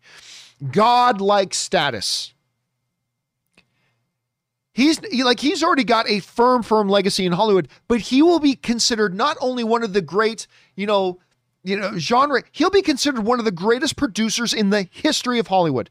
Maybe the greatest producer in the history of Hollywood. If he can go over, it's like a coach winning, 5 Super Bowls with one team and then moving over to a different team and then taking them to winning 5 Super Bowls. He will have a unique golden throne in the halls of Valhalla if he were able to do that. And when you're Kevin Feige, do you aim for anything less now? Is there any other mountain nearly as challenging to you than that? Now, I'm not saying when he goes, it'll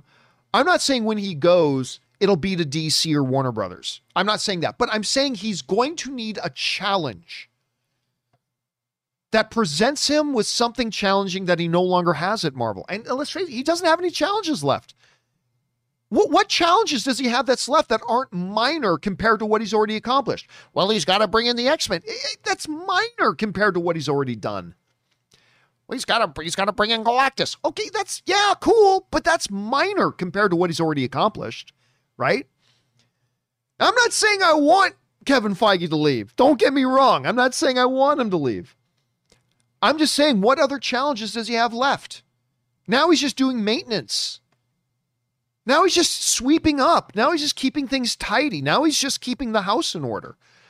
He's built the car and now he's just doing maintenance on it, keeping the oil topped up, making sure it's got windshield wiper fluid, you know, waxing the car once in a while. But the car's already been built. It's this well-oiled, firing on all cylinders machine. And all that Kevin Feige's doing now is maintenance. And when you are a titan like Kevin Feige, you're going to start drooling. Your nerves are going to start twitching your body looking for that next challenge. Something that can actually challenge you, you know? And I don't believe he's going to get that challenge still doing Marvel. I think he needs to move on. Whether it's to running Lucasfilm, maybe staying at Disney and now running Lucasfilm, whether that means moving over and running DC, maybe it means, you know, moving over to something like Universal and starting a whole new division of things. I don't know. We'll see. We'll see. Anyway, that was a really long answer for a very simple question. Sorry about that, guy. Okay, we move on now. Next, that was Guy Fawkes. Next up, we go Ryan Lohner, who writes, one of two. The greatest compliment that I can give to the Suicide Squad is that by the time it cuts back to Harley in the pit, I was already having so much fun with it. All the other characters that I'd actually kind of forgotten she was also in the movie. Contrast this to how my response in the first movie would have been, oh, thank God, we're finally back to the one good thing in this dumpster fire. Yeah, right? I mean, because to me, look, honestly, there are other decent things about the first Suicide Squad. But when I think about the first Suicide Squad movie, I instantly think of Joker and Harley Quinn. Now, I know there are a lot of people who didn't like the Jared Leto Joker in that. That's fine. I thought the Jared Leto Joker was really good. Not as good as Joaquin's Joker, not as good as Heath's Joker, not as good as Jack's Joker, but I thought it was quite good and very unique. It was a very unique Joker, and I loved that poisonous, destructive, vile, toxic, codependent relationship between Joker and Harley Quinn. Whenever the two of them were on screen together, I couldn't look away. I think that movie needed a whole lot more of Joker and Harley together. I think the DC universe needs Joker and Harley together. I really do. I think they need it. But when I think of that movie, you're right. That's what I think of. I don't think of Will Smith, and I'm a big Will Smith fan. I don't think of Diablo. I don't think of Captain Boomerang. I don't think of the Enchantress. I don't think of Waller. I don't think of any of them. Whenever I think of that Suicide Squad, I just think of that Harley and that Joker. So yeah, I agree with you, Ryan. I totally do. Whereas in this Suicide Squad, she's just kind of in the mix. The Harley Quinn character is just in the mix. Because they had so many great characters. Ratcatcher 2 is a great character. Polka Dot Man's a great character. Bloodsport, I keep wanting to say Deadpool. Bloodsport is a great character. Peacemaker is a great character. So she just fits in. So I agree with your assessment on that. I really do. I agree with your assessment. All right, next up, we got Enja, who writes, why didn't you help them fight Thanos? We were instructed never to interfere unless deviants are involved. Yeah, but Thanos was a deviant. Didn't you read Jack Kirby's comics? Well, poop. Again, this is one of those things. By the way, Thanos is not a deviant in every incarnation in the comic book. Just be clear about that. There's massive inconsistency even amongst the comic books, right? Even the role of Celestials has changed over the years. So, yeah, and of course, the ultimate rule, don't forget that the comics are the comics, the movies are the movies. They're two different things. They can borrow from each other, they can do all that kind of stuff, but they're not, just because it's one way in the comics, and there's a dozen different ways it is in the comics, but just because it's like one way in the comics doesn't mean it's going to be there. But you know that already. All right, Tribal Chief writes, 1 of 2. I think now why you hated Thunder Force. Netflix clearly meddled with what are you writing? Netflix clearly meddled with it, and it wasn't Ben Falcone's true vision. Clearly, there's a hunger out there for this property, and Netflix needs more subs, so I think Netflix should spend $70 million so that he could see his vision fully realized. Spend a ton of money on reshoots. Hell, make this new version 4+ hours and super dark and edgy. Call it Release the Thunder Force Cut on Twitter, and watch the subs flow into Netflix and make a part of a fan base that's already entitled, even more entitled, and them saying restore the Thunder Force universe on Twitter. I mean, clearly it worked for Warner Brothers, HBO Max, and DC with the Snyder Cut. Oh, wait, never mind. That's cutting, Tribal Chief. That is cutting. Release the Thunder Force. Cut. Yeah, it's kind of cutting. You know, I'll just say this. It's really unfortunate because the majority, and I believe this, I really do. I believe the majority of the people who, just as fans, really just wanted to see what Zack Snyder's original idea and blueprint of Justice League was going to do. I think the vast majority of the people who are getting behind that whole Snyder Cut movement thing, I think they were just good fans who just wanted to see what that movie was going to look like. I really do. But in like a lot of fandom, you get this toxic, cancerous kind of pocket of it that kind of poisons the whole well, right? And I think that's really unfortunate because Warner Brothers, once again, proves that no good deed goes unpunished. So Warner Brothers says, you know what? Okay, we'll spend the $70 million to make this Snyder Cut thing because it never existed until they did. We'll take the edit that Snyder had. We'll put in $70 million. We'll let him actually make it and complete it. And we'll let you guys have it. Here's our gift to you. And what did Warner Brothers get in return for that huge financial investment, for that generous olive branch to those people who wanted to see it? What did they get in return? Nothing good. They didn't get nearly the amount of new subscribers to HBO Max as they thought. And many of them who did sign up instantly unsubscribed once the Justice League movie was out. And then on top of that, instead of having those fans say, thank you, Warner Brothers, for giving this to us. You didn't have to do it. You spent $70 million so it could actually come to fruition and be a real thing. You put it out, you marketed it, and you let us watch it. Thanks for doing that. Is that what they did? Nope. They then followed that up by going, now fuck you, Warner Brothers. Now give us everything. Now give us back the Zack Snyder universe. And do it. It's like, I think the words you're looking for are thank you. But instead of doing that, they turned on Warner Brothers even more, proving the old adage, give somebody an inch, they'll try to take a mile. And the message that they sent to the studios was, if you ever do something a group of fans asks you to do, it's going to shoot you in the foot. It's going to turn on you. It's going to go upside down real fast.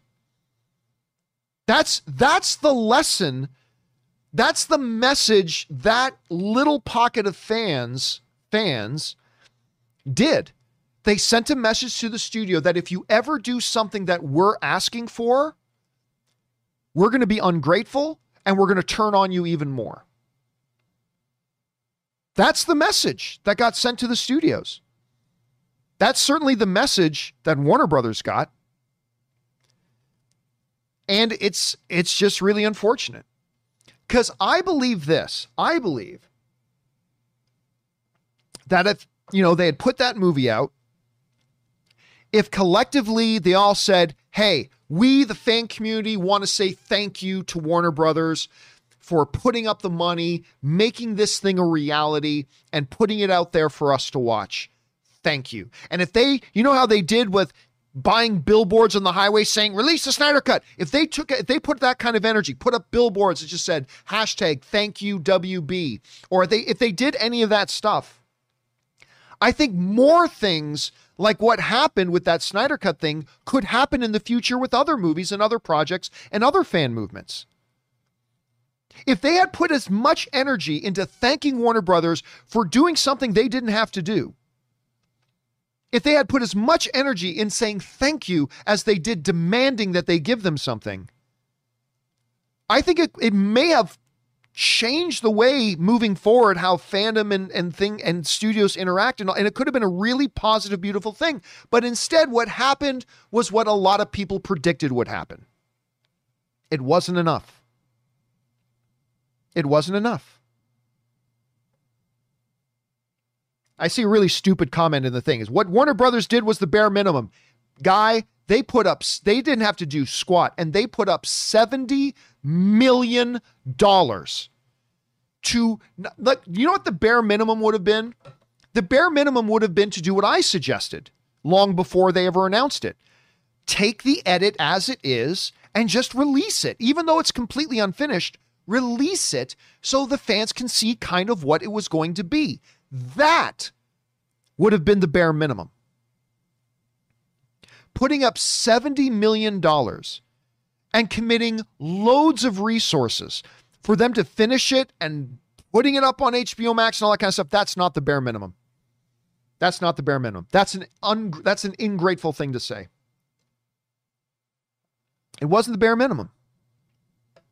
Considering they had already spent hundreds of millions of dollars on the movie. They had already sunk hundreds of millions of dollars into that movie.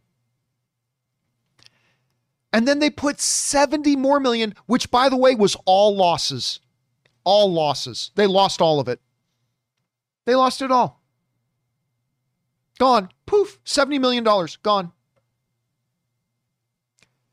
And instead of then banding together and putting as much effort into saying thank you to Warner Brothers, which could have changed everything moving forward.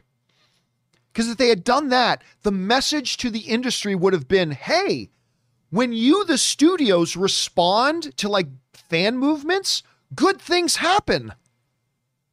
But instead, the message they sent, yeah, when you give us an inch, we're going to try to take a mile. And when you give us anything, we're going to turn on you even harder. So now what are the rest of the studios going to do? Fuck that.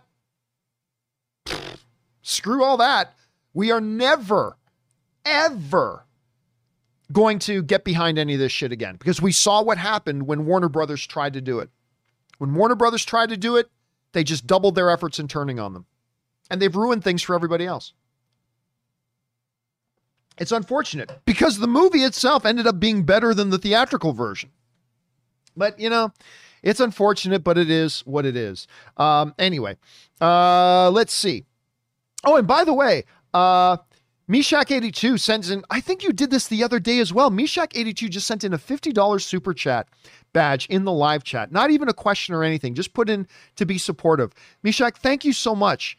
Very much. It's incredibly supportive. That's incredibly generous of you. So thank you so much for that kind of support. I really, really appreciate that very, very much. I wish there was more I could say. Anyway, let's move on here, shall we? Next up, Ben Rayner writes, I keep on going to the wrong screen. I keep on going over to the reminiscence, seeing if that tomato meter drops any further. Okay. We move over here now to Ben Rayner, who writes 1 of 3. John, I hope you had a great weekend. I'm about to have a great weekend, I hope. Talking about one season shows, have you ever seen the show Life on Mars? I never did. No, I never did watch that one. It's about a cop from 2008 who gets hit on the head and wakes up in the 70s.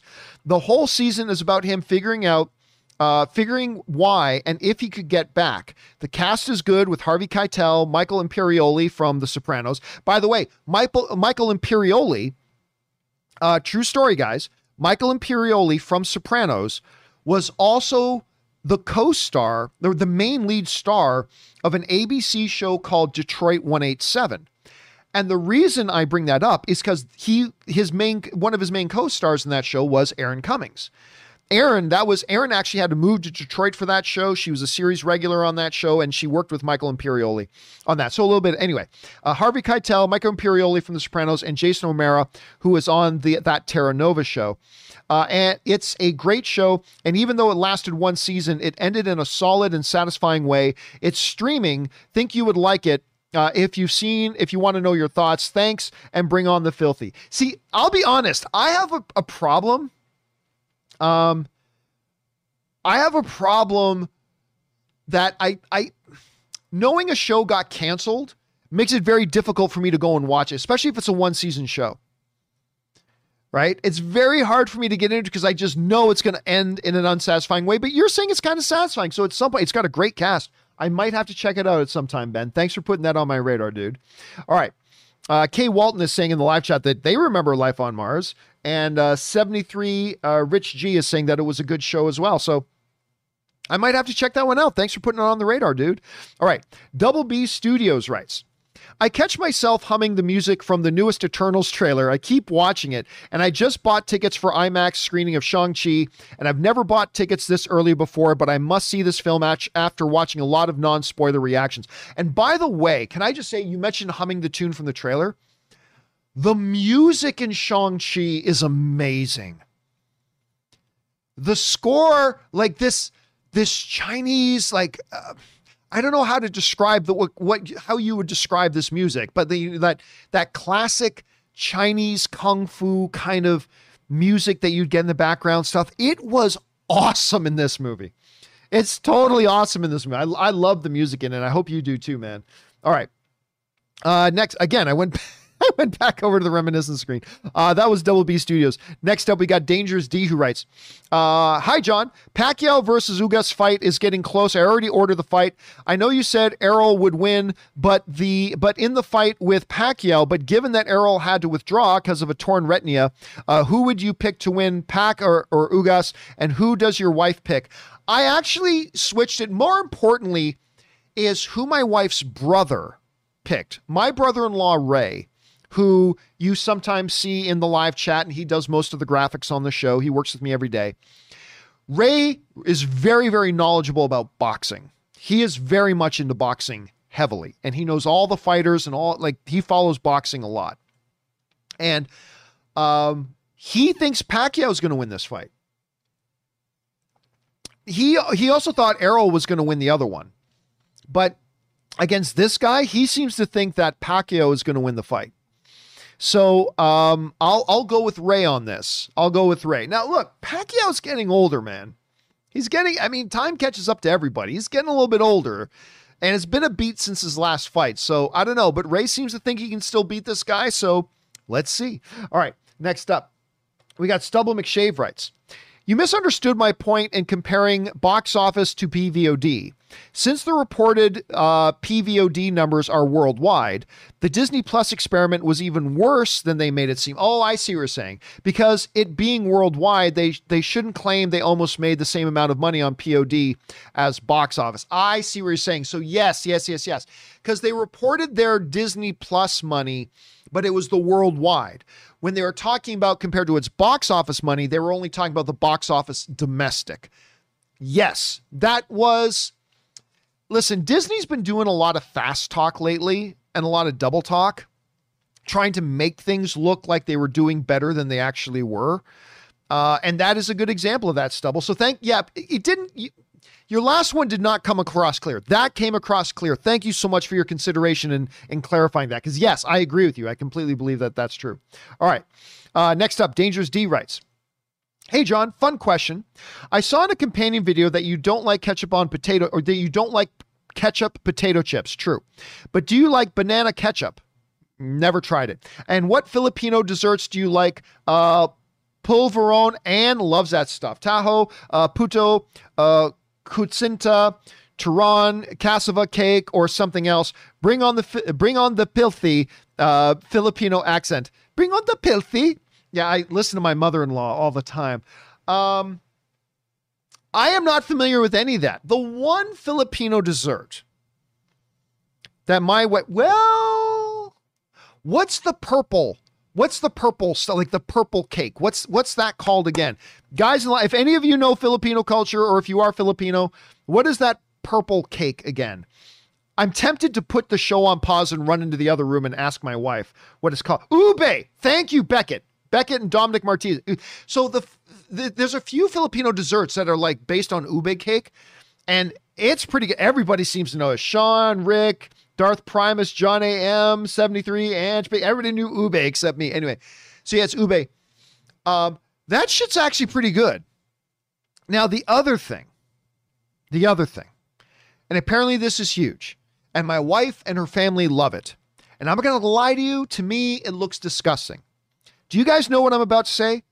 A classic Filipino, like hugely popular Filipino like a dessert or treat, whatever you want to call it. I'm going to see if anybody knows what it's going to be. And by the way, he's mentioning ketchup potato chips. For some reason, ketchup potato chips are very big in Canada. I differ from many of my Canadian brethren. I don't like ketchup potato chips. All right, Beckett is the first one, and so is Hoser Miez. Halo Halo. Halo Halo is huge. Let me see if I can bring up an image. So literally, Halo Halo means, you want to know what it means? Literally, it means mix mix. It means mix mix. They literally take, as far as I can tell, they take anything they can and just throw it in there. They just take anything. Put some ube ice cream on it, throw it into like a parfait glass, and you just mix it up. It's called Halo Halo or Mix Mix. My wife and her family love this shit. It is some of the most disgusting looking thing to me I can possibly imagine. Like, I feel like I could eat ketchup on eggs before I could eat Halo Halo. Other than the ube ice cream on top. I could totally eat the ube ice cream on top. But it's massively popular with amongst the Filipino community. Massively popular. Now, granted, I have a very vanilla palate. I really do. I have a very plain vanilla palate. I really do. But yeah, it's just mix. They put whatever in it. And I've never seen 2 servings of Halo Halo that look the same. Never seen it. So yeah, other than, like, I love adobo.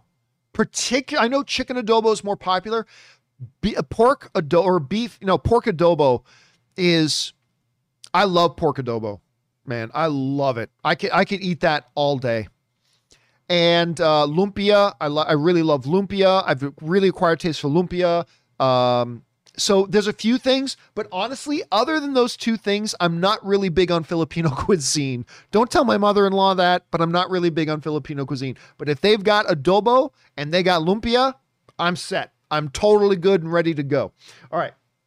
Next up, there, a little bit of a world culinary discussion for you guys.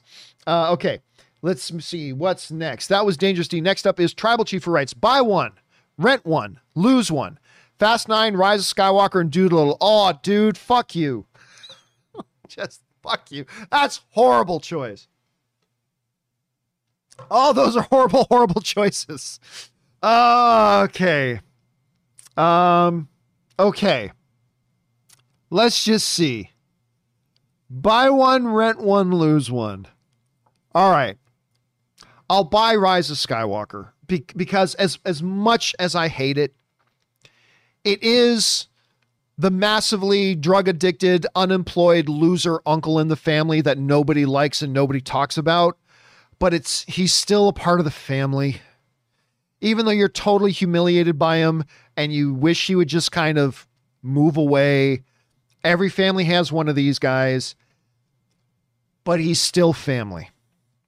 As horrible as the Rise of Skywalker is, it is still a part of the Star Wars family.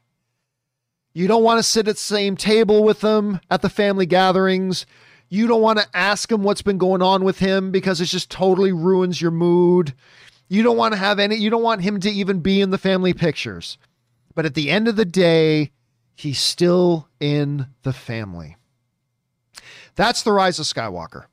So if I had to pick one to buy, I'm guessing it would be Rise of Skywalker. Rent one will be Doolittle. Because as bad as it is, I never had any expectations, right? Doolittle's terrible, but I had no expectations. So I'll buy Rise of Skywalker because it is part of the family. I will rent Doolittle because as bad as it is, I didn't have expectations. And I will lose Fast 9 because I do like the Fast and Furious franchise very much. And I hated this movie.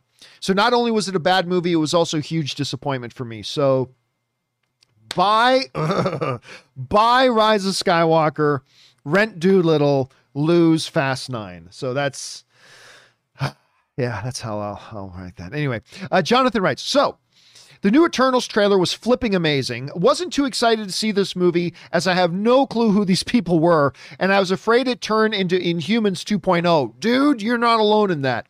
But this got me excited. Good job, Marvel. Look, making a great trailer, there's just a few key things you got to hit.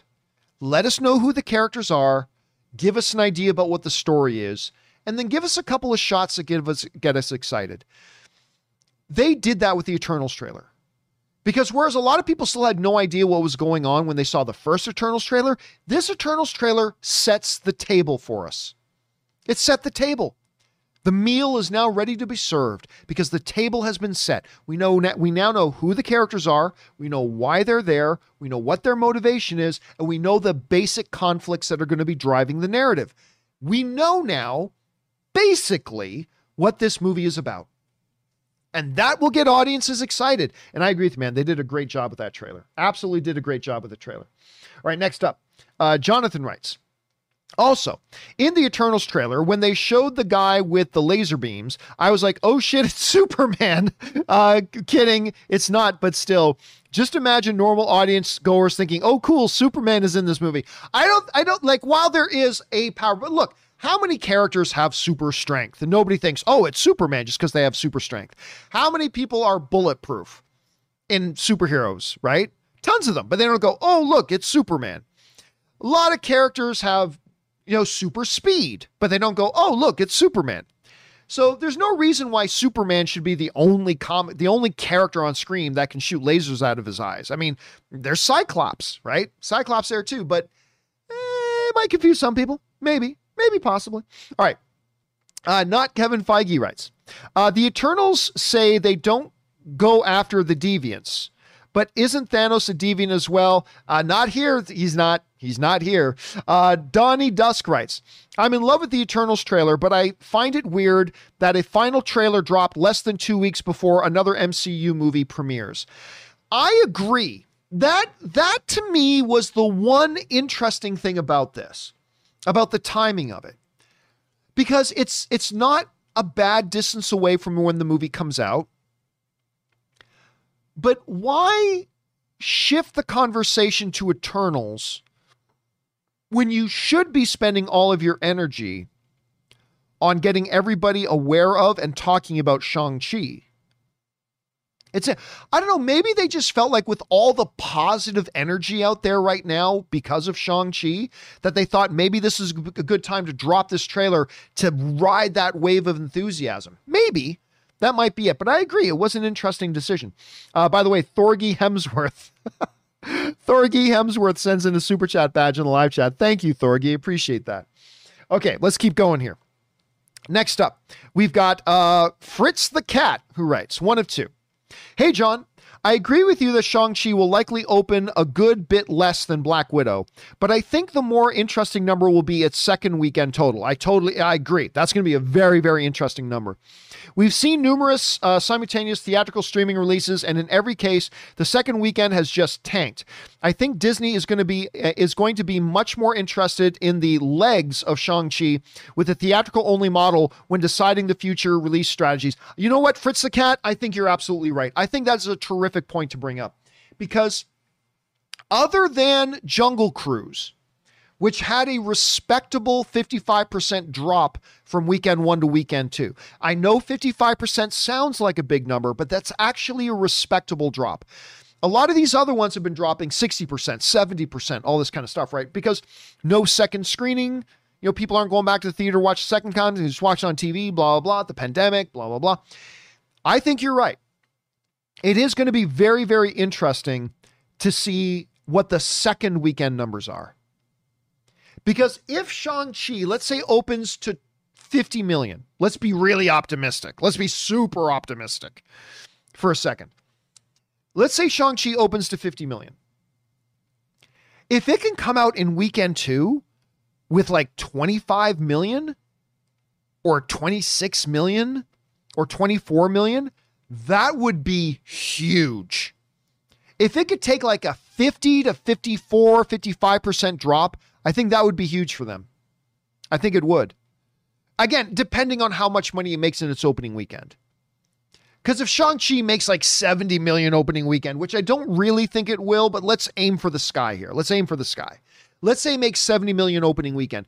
Well, then that means that a hell of a lot of people went to go see it opening weekend. So there'll be fewer people left to see it second weekend. So then it might take a bit more of a drop. I don't know. But I think you're right, man. The second weekend number is going to be very, very interesting to keep our eyes on. Thank you for bringing that up, Fritz. All right, next up. Let's see. Initial D's writes, here's 669 for the John Campia OF. I don't know what OF means. John, you made me LOL for real. I don't know what that's in... I don't know what that is referring to. I wish, do any of you guys know what he means? Oh, OnlyFans, right? The John Campia OnlyFans. Yeah, by the way, have you guys seen what's going on with OnlyFans? Have you guys seen what's going on with OnlyFans right now? OnlyFans is going to ban pornographic material. It's like, what? That's like saying, welcome to Ben & Jerry's. We don't allow ice cream here. What? Why the hell do you think why do you think people go to Ben & Jerry's? They're going to Ben & Jerry's for the ice cream. People are going to OnlyFans for the porno. They're definitely going for the porno. Right? I mean, I don't know. It's just, I just found that very interesting. It's like this thing that has become big because of what it is going to change what it is. I don't know. And listen, I've heard a lot of people say, bring up the morality about OnlyFans. Listen, to me, okay, none of you guys care what I think about this. I know, but just let me say my thoughts on it. Can I just say what I think about this? And this will give you a little bit of insight into how I feel about like R-rated material and things like that. I'm actually a very sex positive person. I mean, look, you may hate me for saying this, and that's fine. If you hate me because I have a different opinion on this than you, I'm perfectly comfortable with that. But to me, sex is sex. Who cares? Like, our bodies are literally designed and made in such a way that we never physically feel better than when we're having sex. So, yeah, I think there should be more of it. I think there should be more of it. And listen, if somebody can make an OnlyFans account, listen, I'm not going to lie to you. I am not going to lie to you. If I could make $1 million a month by pulling out my left testicle and calling him Eduardo the bullfighting testicle, I'm not lying. If I could just go, like, right, and pull out Eduardo. John, you named your left testicle? No, but if I did, if by pulling out Eduardo the bullfighting testicle, and I drew a little mean looking look on his face, right? If I could do that and make, hell, take away $1 million. If I could make $500,000 a month by showing you something God put on my body anyway, oh, hell yes, I'm doing that. I don't care. I'm not a prude. I'm not overly shy about that. Hell yes, I would do that. If there's some people out there that they can make a living doing that, God bless. As far as I'm concerned, God bless. Now, somebody out there is right now creating the Eduardo the left testicle bullfighting testicle. Somebody is making that. Yeah, I probably just opened a Pandora's box I shouldn't have. Probably opened that up. I mean, like, I'm just saying that's just me. That's just my worldview on that. Like, am I about to start having sex on OnlyFans for money? No. Why? Because nobody would pay to see that shit. But I'm just saying I don't judge anybody who does. That's all I'm saying. That's all I'm saying. That's just me. That's just me. By the way, Daniel Luna sends in a super chat badge in the live chat saying good luck. Yeah, there you go. Like, I did propose launching my own reverse OnlyFans. Do you guys hear about this? You should all sign up for this. It is the John Campia reverse OnlyFans. And instead of sending in money so you can see me doing nasty things, you need to send me $9.99 a month. And if you send me $9.99 a month, I will not pull out Eduardo the bullfighting left testicle. If you don't send me $9.99 a month, you're getting these pictures in your inbox. So you make up your mind. So it's the John Campea reverse OnlyFans. I think a lot of people will pay me a lot of money to not see Eduardo the bullfighting left testicle. Just going to throw that out there. All right. Let me see. Next up. How did I get on that? How did we get on that? How did we get on that tangent? Oh, yeah. Initial D's put in the $6.99 for the John Campea OnlyFans thing. That's how we got off on that thing. Anyway, let's move on. Great Grapthar's Hammer. I bet you didn't think that's what we were going to talk about on Friday today. This is what happens when I'm left alone. This is what happens when I don't have adults here to supervise me. When Rob's not here or Aaron's not here. Actually, if Aaron was here, it probably would have gotten a lot worse. That's what happens when Kim's not here, or I don't have Greg Alba here, or I don't have Scott Mance here. When I don't have adults here to supervise me, things can get a little out of hand. So I apologize for that. I apologize for that. It's like, I didn't tune in to listen to this shit. I know, I'm sorry. All right, got just a couple of minutes left here, guys. Great Grabthar's Hammer writes, one of two. That Star Wars Visions trailer was awesome. I agree. I'm not a big anime fan, and other than Rebels, I'm not a big fan of Star Wars animation either, but I really like that Visions trailer. Anyway, the Star Wars Visions trailer was awesome. And of course, it's had some people recall the Animatrix project. That's a good one. Yeah. Made back in the early 2000s for the Matrix films. However, I love how Visions truly feels like it exudes that distinct anime flavor that I found the Animatrix lacks. It just felt like a Hollywood studio using an anime art style without that flavor, like a burger without the jizz of the gods. I'm telling you that Hellmann's should put that on their bottles of mayonnaise, jizz of the angels or jizz of the gods, whatever. Anyway, also, for Kimberly, I highly recommend she watch Cowboy Bebop. I believe I remember Kimberly talking about Cowboy Bebop, so I think she's probably watched it already. The anime geared towards adults. I think she has mentioned watching Cowboy Bebop already, I think. But yeah, I really did like that Visions trailer. I really did. All right, James LH writes, hi, John. You and Rob tweeted recently about being accused of either being on Warner Brothers or Disney's payroll. Yeah, it happens all the time. Or both. That means you're accused of playing both sides. So you are Clint Eastwood getting, wait for it, a fistful of dollars. I see you did there. Dastardly plan of you and Rob. Yeah, I mean, look, the reality is we live in a society of mental midgets, right? I shouldn't say that's not an appropriate term anymore. Anyway, let's just say mental insects. We live in an age of mental insects. And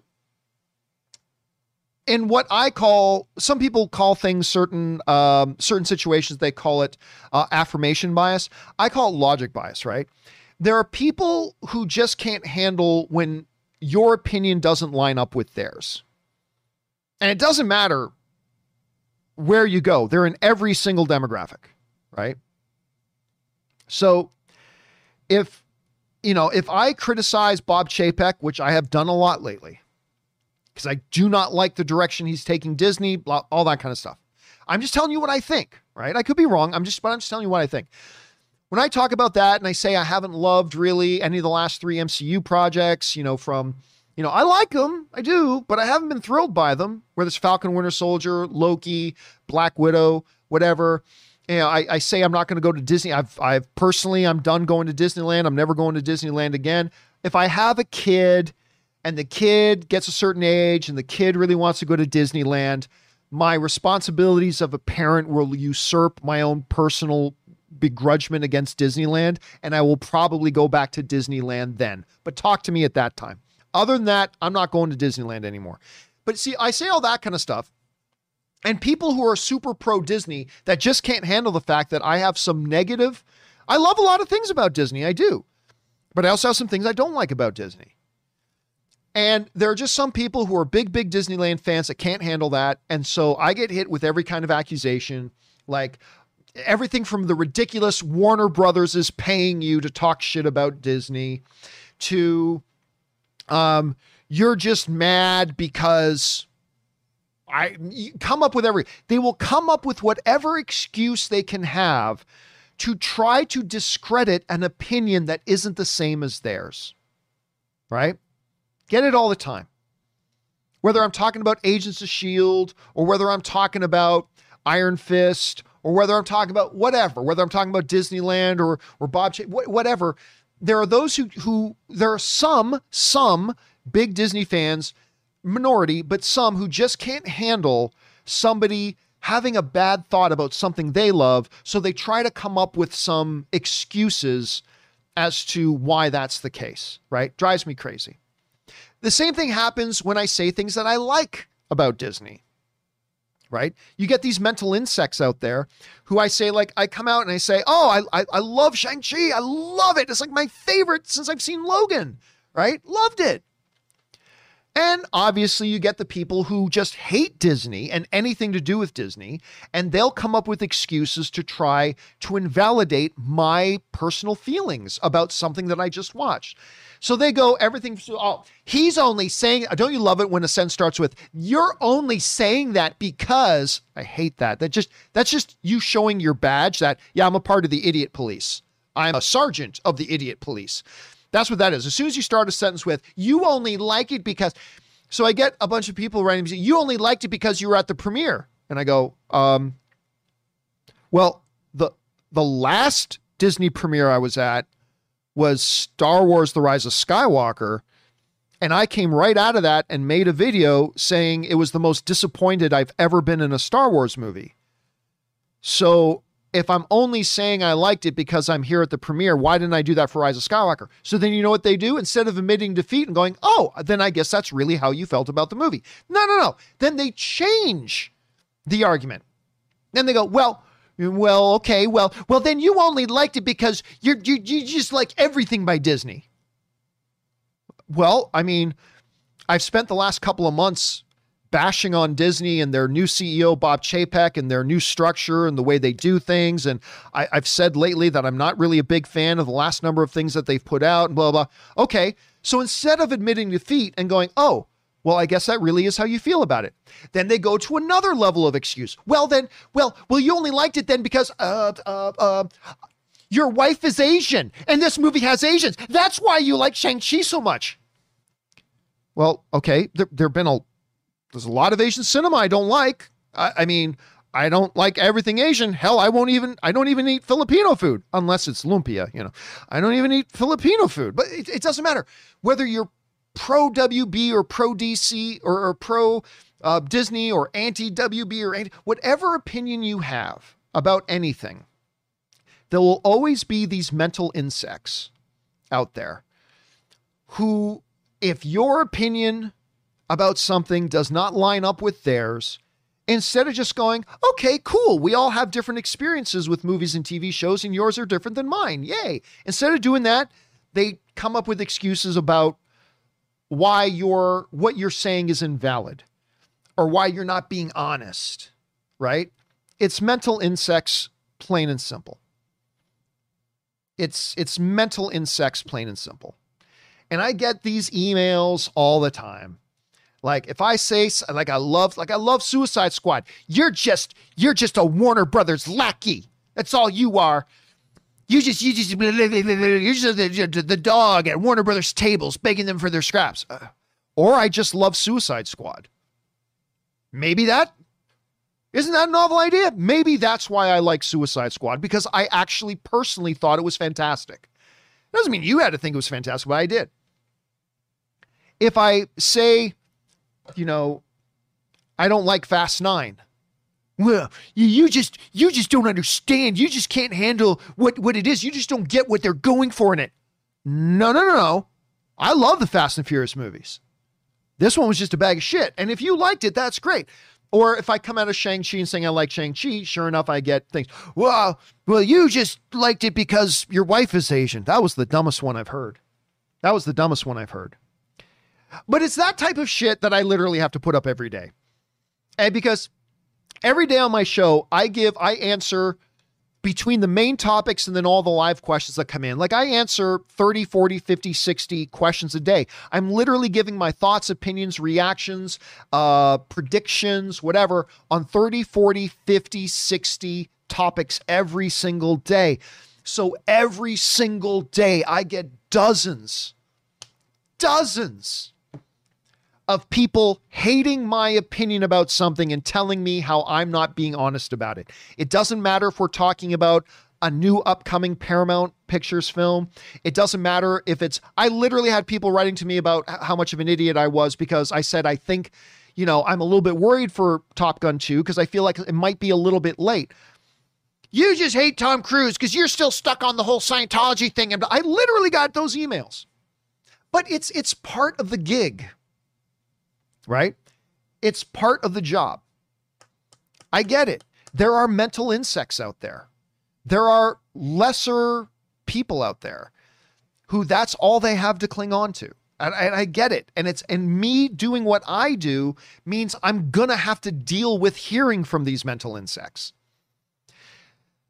And don't get me wrong, like, don't let me discourage you. If you're like, I get hundreds of emails and messages, whether it's in the comment section or on Twitter or in the John Campea Show email address, or I get hundreds of messages a day from people who disagree with me. And that's great. Saying, hey, John, I heard you say this about Morbius, but I don't agree because I think this, and this. I love those emails. I love those. That's great. But it's these mental insects that try to make up excuses for why you don't think the way they think. And a lot of them watch YouTube shows. Some of them make YouTube shows. But it's part of what you have to deal with if you want to do what I do. It's just part of what you have to deal with. So, whatever. It is what it is, so I'm okay with it. Anyway, guys, that is all the time we have for today. We did get through a bunch. There are still more questions to come from Greg and Johnny Five and Mischievous Gremlin. And at some point this weekend, I will try to make time to get a companion video done. By the way, let me just say this too. For those of you who might be wondering, John, where the holy hell is that Free Guy open spoiler discussion? Yeah, no kidding, right? Listen, this week has been so busy that when I couldn't do it on the day that I scheduled it,